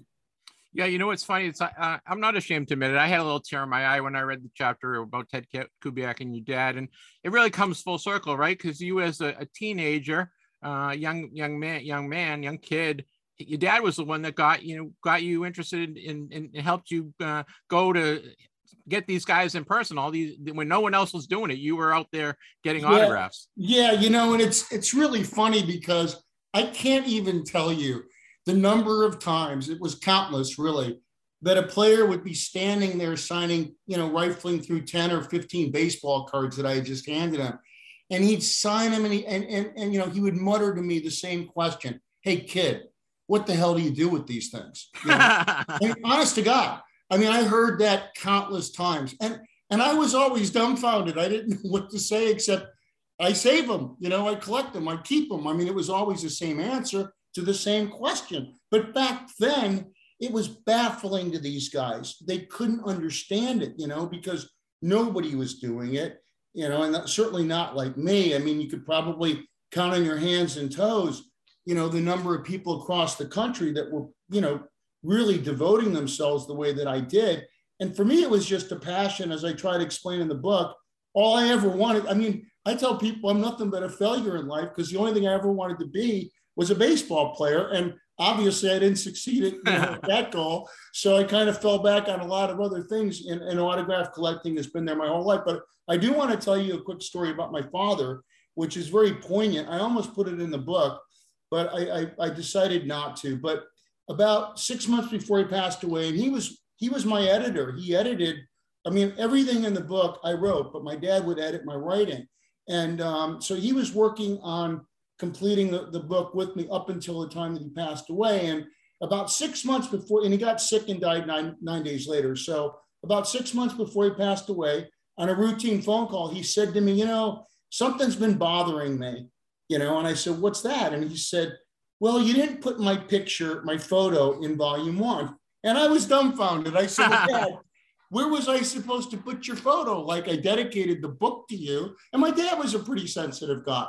And he said, well, you could have put my photo in there somewhere. And I said, Dad, I thought about putting it in the dedication, but the problem with doing that is, whenever I've seen a dedication with a photo of somebody, they're always dead and you're very much alive. And he said, well, I'd still like to see my photo in volume 2. So I said, okay, send me the photo you want and I'll put it in the dedication. And damned if he didn't die. and the photos and the dedication. And, it was just such a weird kind of turn of events. Yeah, it was, again, with Father's Day around him. I lost my dad a couple of years ago, and he's the one that got me into collecting cards and fed my autograph habit, just like you. And it's I could empathize with you on the whole process. One of the things that about the book that I really loved is really I think it's the very first chapter, or maybe even the first line, is, why do you collect autographs? And that's something I never thought of.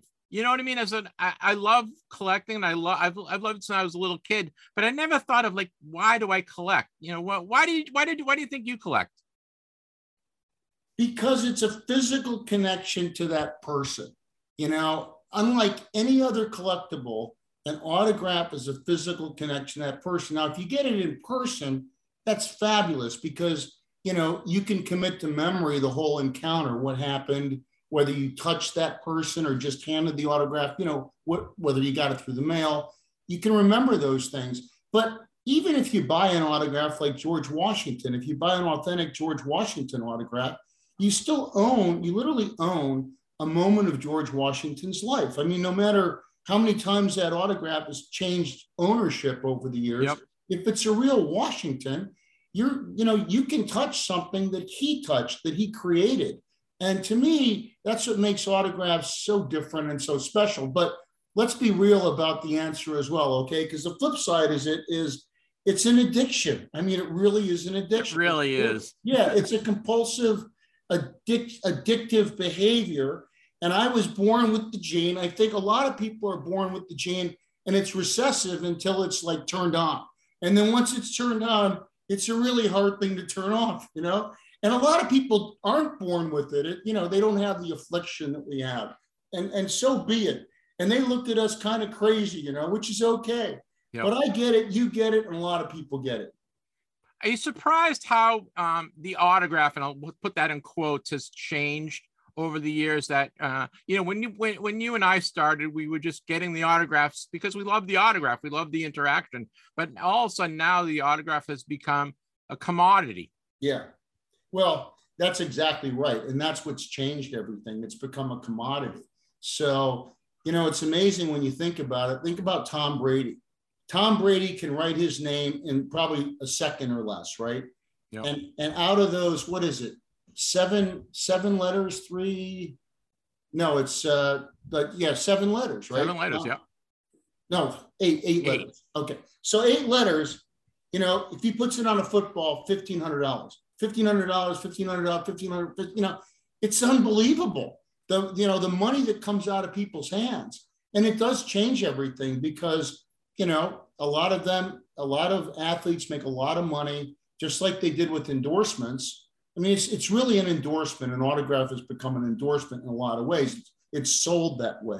So it has changed the rules. And, I tried to cover that in the best way that I could with my epilogue, and what happened to my family and I when we stayed with the New York Yankees when they were in Baltimore at the Inner Harbor. I think it was the Four Seasons Inner Harbor Hotel. And I paid the most money I'd ever paid for a hotel. Yeah, a pretty penny. Yeah, it was a lot of money, believe me. And my wife nearly had a cow, but when I explained it to her, she finally acquiesced. And it was all for the purpose of my kids being able to meet Aaron Judge.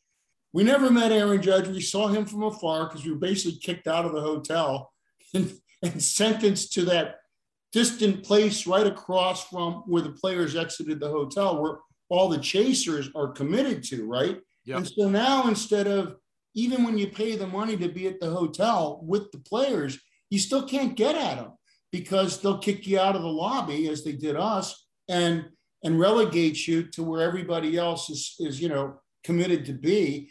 And then it becomes totally up to the player whether he chooses to walk over and engage you, as opposed to you engaging him, and having access to him and his deciding, well, am I going to scribble my name off as I walk to the bus? But, the whole thing has changed. It's really sad. You've got to remember that, I don't begrudge this from happening because with so much money on the line, look, at the time that we went to see Aaron Judge, his baseball, his single sign baseball, were going for $400 or $500 a piece retail wise. So he signs a couple autographs.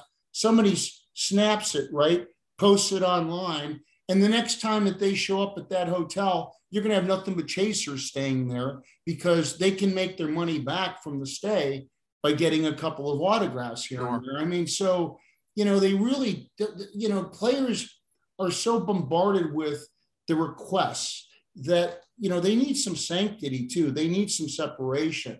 And it really is. It's just that autograph collecting has become so universal now, and there's just a lot of pressure on the players to sign. One of the things that I really love, Kevin, is you talking about being prepared. They have baseballs in your car and you have the right instruments. And I just really love that. Is there a story that you haven't told in the book about somebody, you stumbled upon somebody for an autograph, that you were in a place where somebody famous or an athlete was there and you got their autograph because you were prepared? Boy, I'm sure that there is. Nothing's coming to mind. I will tell you a quick story that isn't quite the answer to that, but it's one I didn't tell in the book. I started writing it and then I thought, no, I think I'll keep this out.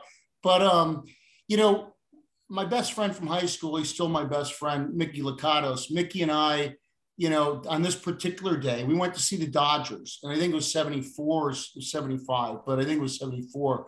We really wanted to get Mike Marshall, and, Red Adams was a pitching coach. He would always get me tickets to the game. So my dad's office was across the street from the Executive House Hotel, which is where the team stayed, Dodgers included. So we go to the hotel and we get Davey Lopes. He comes out of the hotel. He goes to breakfast, presumably. We get his autograph. He comes back to the hotel. We get him again. He leaves the hotel to get on the team bus. We get him third time. We get to Wrigley Field for the game that day. We get Davey Lopes across the railing there at Wrigley Field. At this point, did he recognize you? Well, I'll get to that in a second. He didn't acknowledge recognizing us, okay? But now we got him for the fourth time. Then he leaves, he leaves Wrigley Field to get on the team bus, because back then the team bus parked on the street. So the players had to, if they were going to take the bus, they had to walk through the crowd. If you were waiting there, if you knew where to wait, you could access them. So he walks out, we get him again, number 5. So that particular day, unlike any other, we went back into the city. We would usually go home from there, but we go back to the city because my dad said, come back and I'll drive, I've got to work late. I'll drive you guys home. So we get in there and he says, look, I'm not ready to leave yet. It's going to take another hour or two. And then we said, well, hey, we'll go across the street, see if we can catch the Dodgers again. Maybe they'll be going out to dinner. We had nothing better to do. So we go back out and we're standing there and Davey Lopes walks out and he's ready for some action, if you know what I mean. He smelled like he just showered in Aqua Velva or Brute or High Karate or something. He had the gold chain, the hair coming out. He was ready to go. So we walk up to him and he throws his hands on his hips and he stands there and he goes, what the hell are you guys doing here? I signed for you like 5 times today. And we said, yeah, we know, but would you sign some more? And he goes, you guys need to be out meeting girls. He used a little more colorful language than that, but he chastised us for having our priorities in the wrong place, And we never had quite heard the terminology that he used, but it was quite interesting. And we were kind of dumbfounded, didn't really know what to say. But we're grateful for the fact that he stood there and signed some more autographs for us. Yeah, I know he's a great autograph guy. When you mentioned Mike Marshall, did you get Mike Marshall? Because he is notoriously an impossible guy, or was. Yes, he stood there for 10 minutes and chastised us for wanting his autograph, telling us that we had our priorities completely wrong. Unlike Davey Lopes, it was for different reasons that we had our priorities wrong. Davey wanted us to chase girls.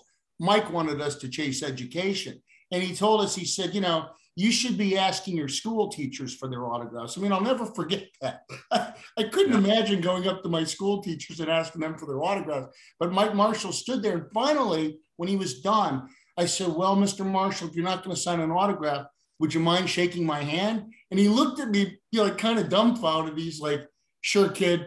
And he shook my hand and then he walked off, but I never did get him in person, no. Yeah, he was a strange one, right? He was one of the guys that was tough. We're speaking with Kevin Keaton. Kevin is principal autograph authenticator for PSA, and he has written a new book. It's called Waiting for a Sign. It's volume 2, and it really chronicles his time as an autograph collector, mostly baseball, but also celebrities. And every chapter I read, Kevin, I just got more jealous and envious. It's the one chapter that killed me is as a Red Sox fan is your Mike Myers and Alan Embry and getting all the balls and the champagne bottles. Can you just tell us how that came about and where does that reside in your collection? I mean, I could reach over and grab a couple of things. I'm sure you could. I'm so jealous. I'd have to go off camera a little bit first, but yeah, they're right here. But that was so bizarre, because Mike and I had established a friendship when he was Jerry DiPoto's teammate. I mean, because I used to hang out with Jerry and I'd room with him sometimes on the road, and the relief pitchers tend to kind of hang out together, so I get to know all the relief pitchers on the Rockies or the Mets prior to that. But anyway, that's how I got to know Mike. And once Jerry was done playing, I did keep in touch with Mike and also Paul Bird, who ended up writing the foreword for Volume 2. But in any event, getting back to Mike.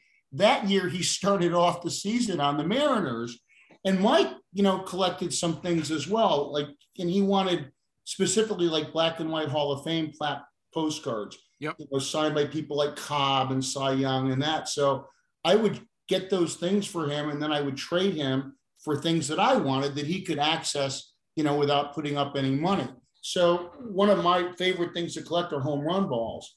So he would, as a relief pitcher, he had access to a lot of home run balls. Yeah. So he would grab in the bullpen with the glove up. Exactly. He would just get up and, casually walk over and without any competition, pick it up off the ground when it stops bouncing around. But anyway, he ended up getting me that year before he got traded to the Red Sox. Actually, I think he got released and picked up on waivers, I think. But anyway, I got 2 home run balls from Ichiro.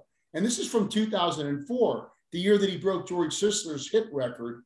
And he had a total of 8 home runs that year. I got 2 of those home run balls. Yep. Mike would later get these things signed, and he'd date them, and the date of the game and all that stuff. So then he goes at the end of July. He goes to the Red Sox, and the Red Sox were at the time about a little over 500, but then they just got sizzling hot. And when they came to town, it was on their last road trip in September. Mike, they had a day off in Baltimore. So I went up to Baltimore. I picked up Mike and Alan Embry. We went down to Quantico, did an FBI tour and shot some weapons and things like that. And then went back to my house and, Alan wanted to see some stuff, but we didn't have much time. So we were going out to dinner. And I said, well, who do you want to see? Who's your favorite player? He said, Sandy Koufax. I said, well, I'll show you some Koufax stuff. So I showed him some Koufax stuff, and he said, oh, man, I love this photo. And I said, here, take it. Well, anyway, he wouldn't take it unless he paid me. I said, you can't pay me. Send me a piece of your game-used equipment at the end of the season. We'll do a trade. He said, okay, that's great.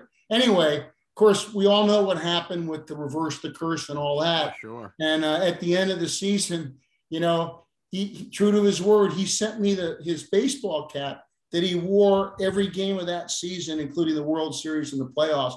And he was on the mound for the final out of Game 7 against the Yankees, so that hat was a significant piece, to my collection, one of my favorite things. But I got a lot of things from Mike that year too, especially the memories of just, watching them do what they did and kind of living through that almost from the front row because we knew a player, on the team who we were staying in touch with at the time. So that was really, really cool.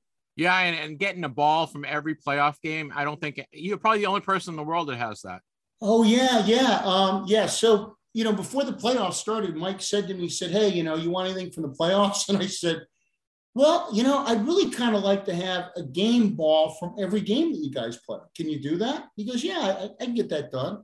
I said, okay, great. So, yeah, I mean, in order to do that, you've got to do it from the beginning, right? You can't think about it after halfway through. Right.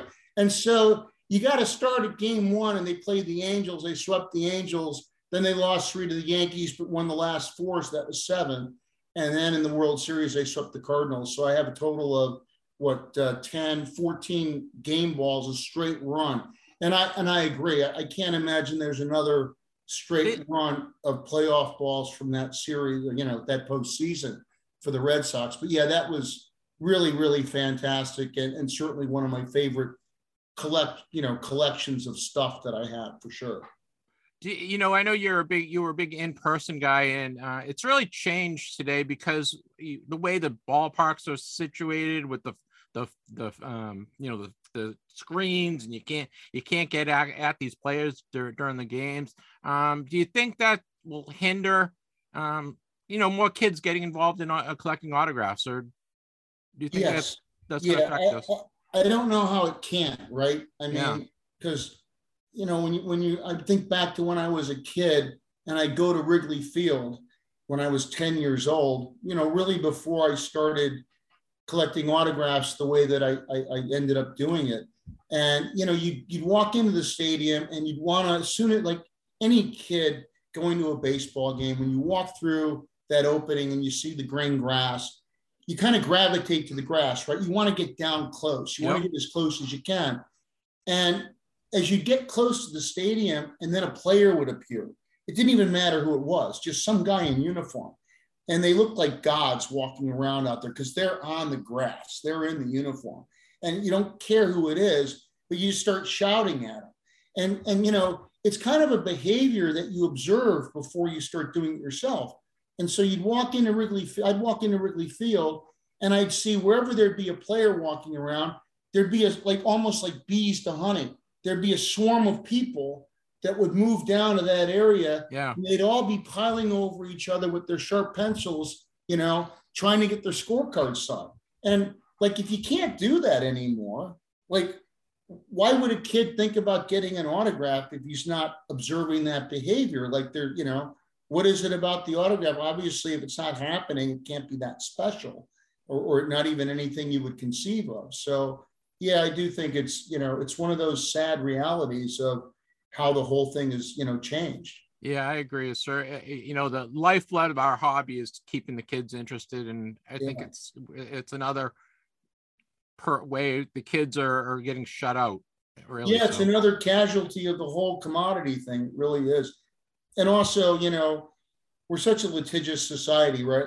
All the baseball clubs want to protect, the fans, and I get that. I mean, it's always been dangerous going to a baseball game. Yep.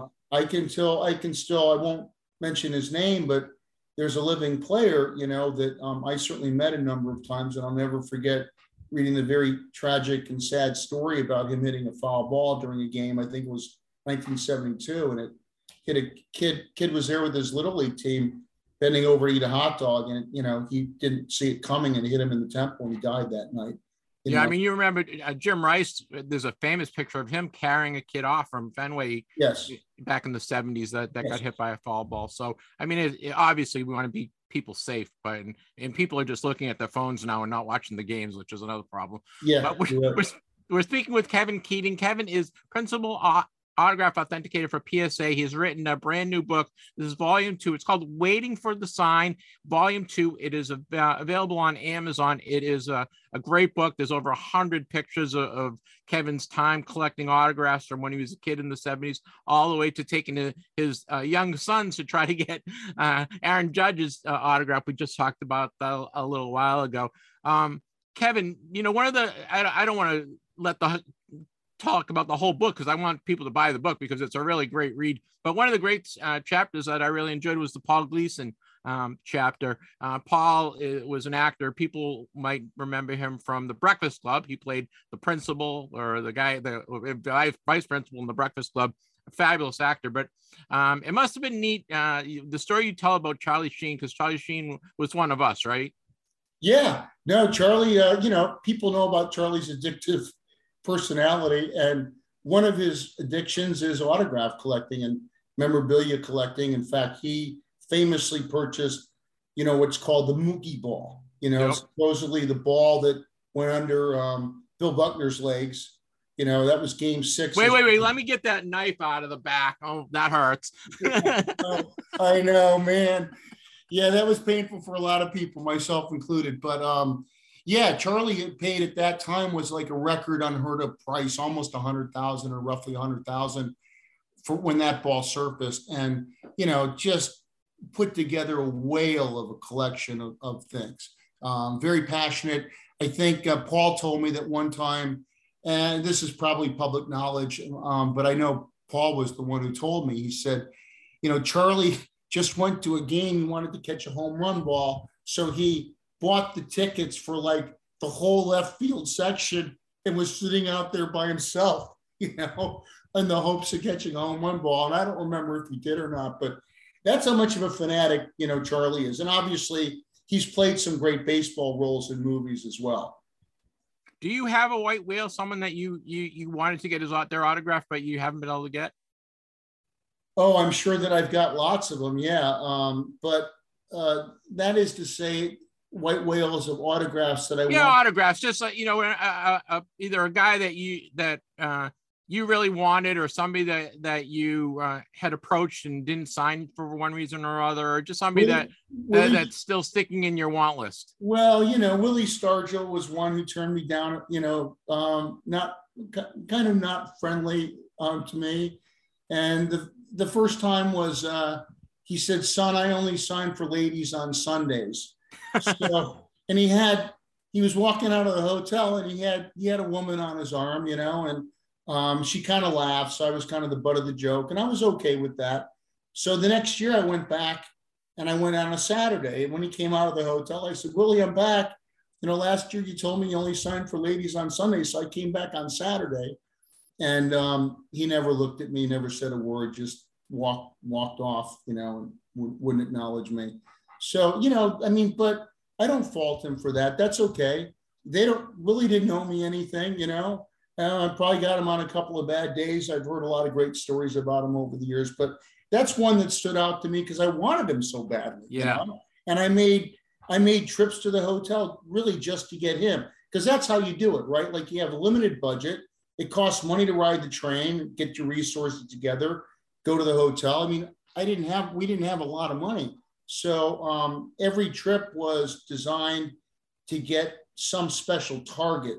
Like when I went to see the Cleveland Indians in '73, I think it was, I wanted Warren Spahn's autograph because he was the pitching coach. If I hadn't gotten him that day, I would have considered the day a failure no matter what happened. Yep. So that, I'd go to the Pirates. I wanted Willie Stargell's autograph. This was after Roberto had passed away, which I was fortunate to meet him a couple of times. He was my favorite player. But anyway, I got turned down a lot. Sometimes, not such a nice way, but that's okay. People have to remember, players don't owe you anything, contrary to what you might think. And, if a player does stop and give you an autograph, they're really giving you a gift, and they're giving you part of their life. They're spending some of their valuable time with you, and you're a stranger to them. You know who they are, but they don't know who you are. You're just nothing but a stranger asking them to stop their life for a moment to accommodate you. And so if you look at it that way, I think it's easier not to be disappointed when you don't get the outcome you're looking for.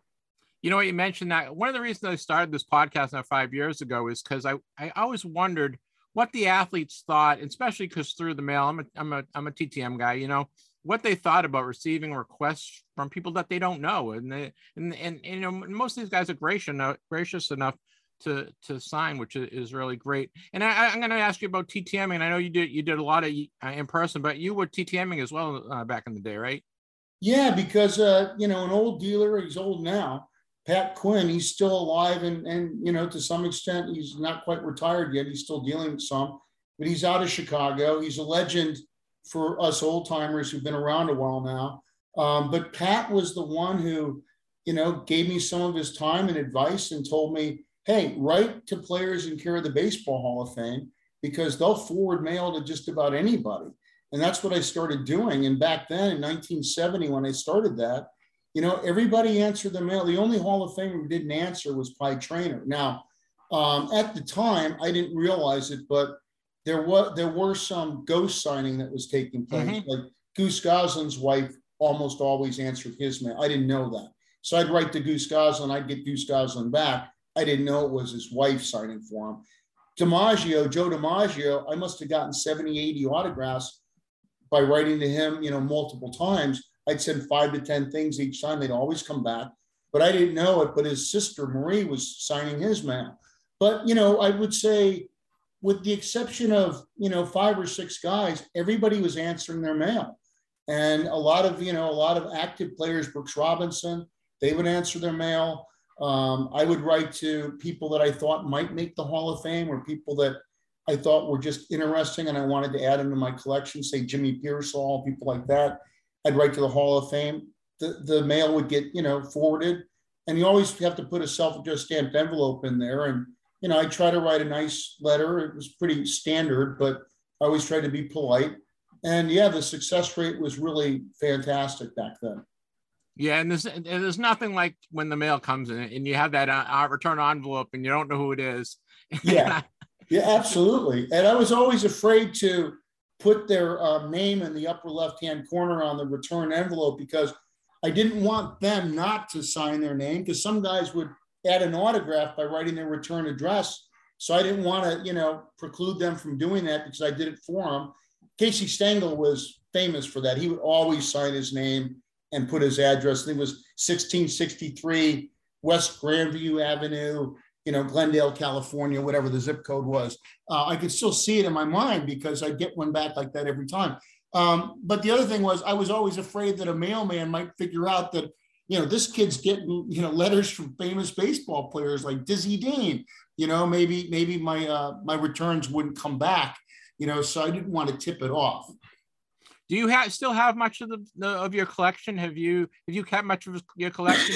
I'm sure you've amassed thousands of autographs now. Where how do you display your collection, and do you have much of it still in your possession? I don't have a lot on display for a number of reasons. Most of it's in storage, but I do have a few pieces up here or there. I do have the things that were important to me that I collected as a kid. Mm-hmm. I still have all that stuff. But, I had over 10,000 autographs of baseball players by the time I got out of high school. And a lot of it was in person. A lot of it was through the mail. I mean, I don't know what the percentages were, but it's probably about 50-50 is my guess. There was one letter, and I write about it in my Stan Kovaleski chapter, where I sent him 15 index cards and he signed them all.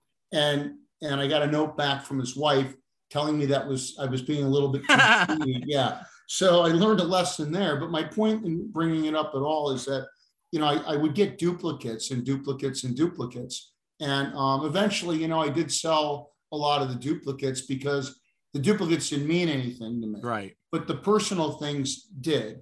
And so I would usually keep like at least one example of everything that I got. And also anything that was, particularly, personal to me.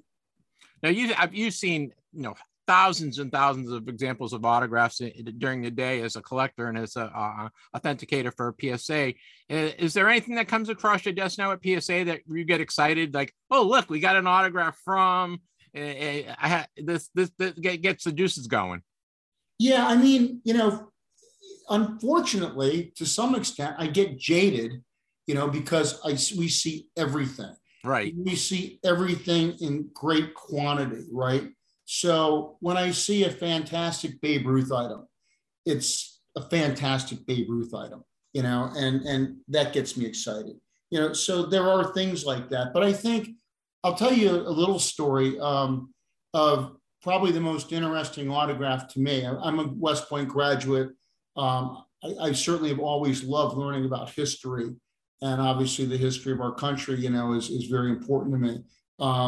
So one time I was at a location, and it was a phenomenal autograph collection. This person who had put it together is now long deceased, but I was going through some of the more significant items, and there were countless significant items. But the person in charge of feeding me the material, from that collection, dropped an envelope in front of me and said, this person paid $25,000 for this item in 1980. And I thought, oh my goodness, what the hell? What could it be? What could it be? So I opened it up. I opened up the envelope, and I was looking at a promissory note from, I believe it was 1775 or thereabouts. So I'm thinking, well, who the hell signed this thing? And there were like two autographs on there, one on the front, one on the back. And promissory note, for people who may not know, is almost, it looks pretty much like a check. It kind of serves that purpose, but it's technically not a check. Anyway, I turned it over and I looked at the autograph of a person named Haim Solomon. And I thought, well, who the hell is Haim Solomon?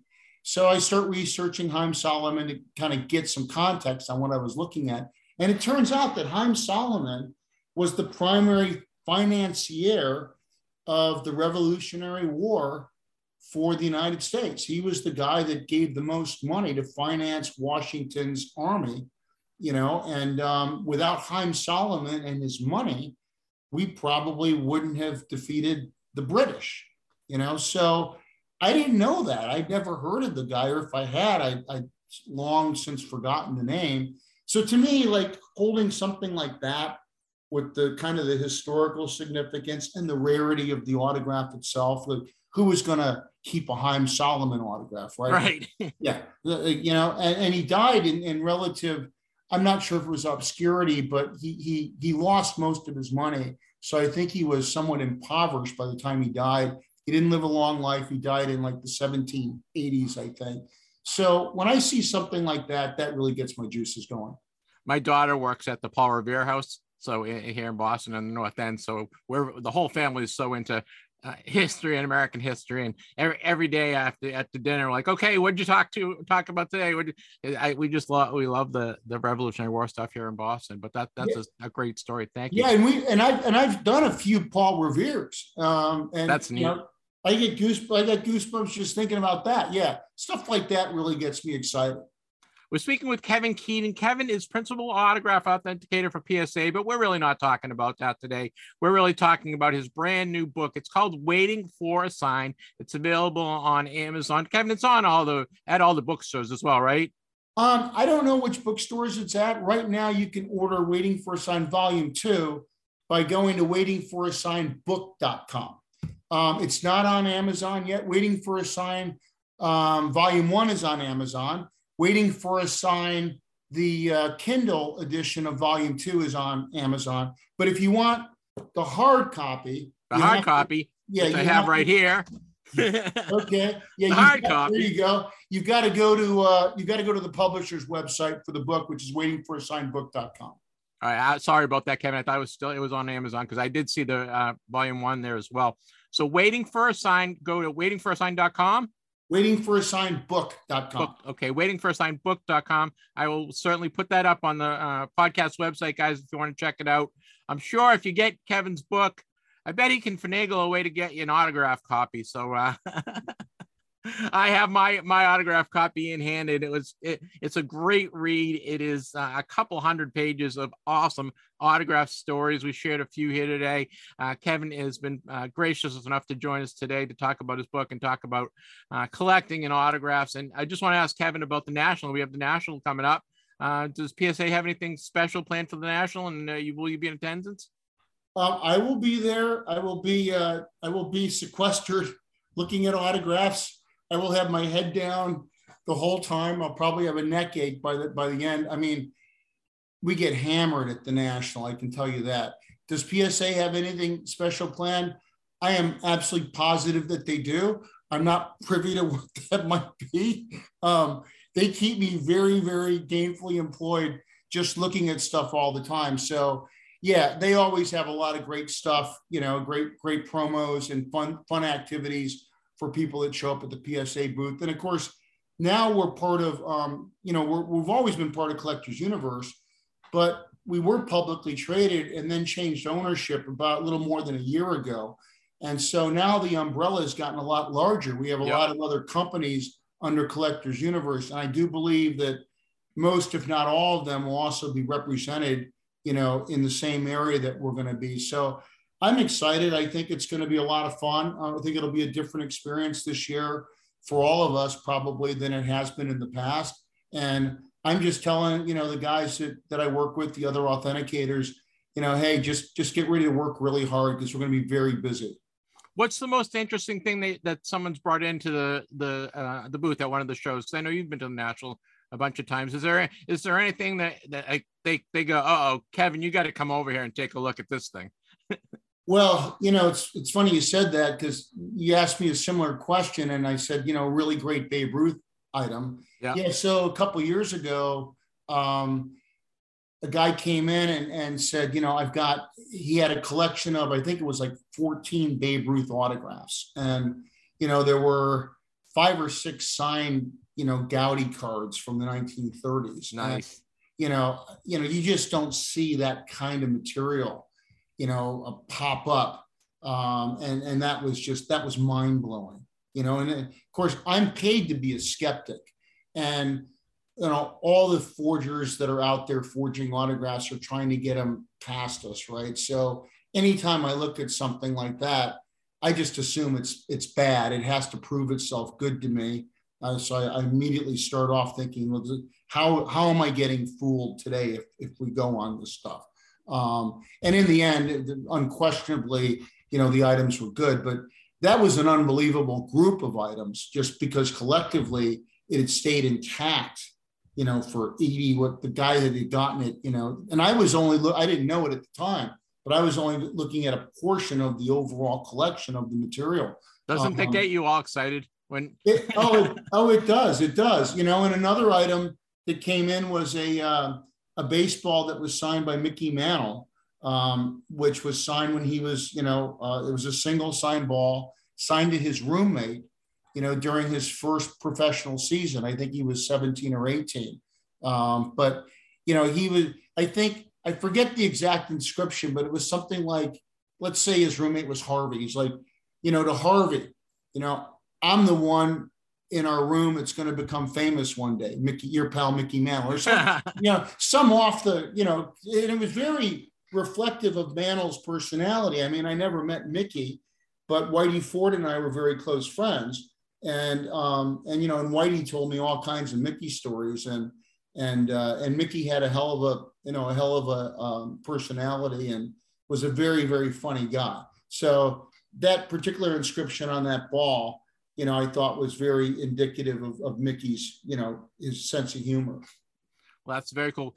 Guys, check out Kevin's new book. It's called Waiting for a Sign. It's waitingforasignbook.com is where you can get it. It is a fabulous book. It is just story after story from Kevin's starting when he started collecting autographs, mostly baseball in the early 1970, all the way today up until trying to get Aaron Judge's autograph with his sons, which was a great story as well. And name of names that he has had relationships with and gotten autographs for. This chapter is on Warren Spahn, Chuck Connors, the Rifleman, Roberto Clemente, Don Sutton, Mark McGuire, Paul Gleason and Charlie Sheen, Mike Myers and Alan Embry, Ted Kubiak, and a lot more. It is a really fun book. It's a great read. I highly recommend it. Again, it's Kevin Keating is the author, and the name of the book is Waiting for a Sign. You can get it at waitingforasign.com. Kevin, thank you. I apologize for keeping you a little longer than we anticipated, but I could talk. We're done. Jeff, let's keep talking. Come on. You and I can tell stories all day, right? I know. You know what? How about this, Kevin? After the National, we'll circle back, and you guys we'll talk a little PSA if that's okay with you. Sounds great. And talk more autographs, because I have a lot. I have some more stories to share with you as well. But I don't want to keep you all day, if you know what I mean. Thanks, Jeff. It's nice meeting you, and thanks for having me today. Thank you very much. Well, Drew, I could have spoke to Kevin for another 5 hours. Honestly, he just has so many stories. He knows so many people. And he's just a great ambassador for our hobby. I highly recommend go check out his book. You can get it on Amazon. It's called Waiting for a Sign Volume 2. I read both the volumes. They're both great reads. Please go buy Kevin's book. It's a great book. And I'm sure Kevin will autograph it for you. He sent me an autograph copy, which I'm going to cherish in my collection. And check out Kevin's book. It was really fun to talk to him. I also, had a great talk with Dave Snyder. Dave Snyder has been a listener of ours for a while. And I think he's probably one of the only people that I know, other than a couple other guys. I may be like one of the 5 guys that listen to every one of our episodes. So Dave, thank you for being a fan, and thank you for talking to us. So you're a passionate collector, and trying to get every About the Polo Sabres autograph is something that is daunting, and I'm jealous that you have the wherewithal to keep on going. So best of luck with that. Drew, we're getting ready for the National. We have all sorts of stuff. Your trip is right around the corner. Anything else you want to remind people about?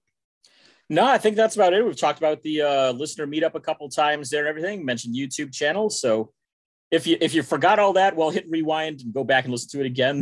We won't recap it here right now, but yeah, a lot of stuff coming up here, and I'm just really looking forward to it.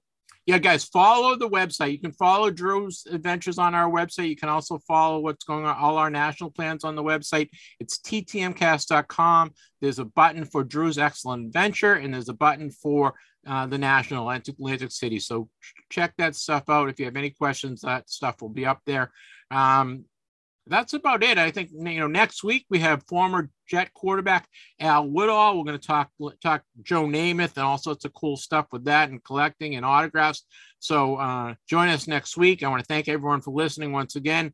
If you want to be on the show, send us an email at ttmcast@yahoo.com. All right, guys, we'll see you next week. We're wishing you many happy returns.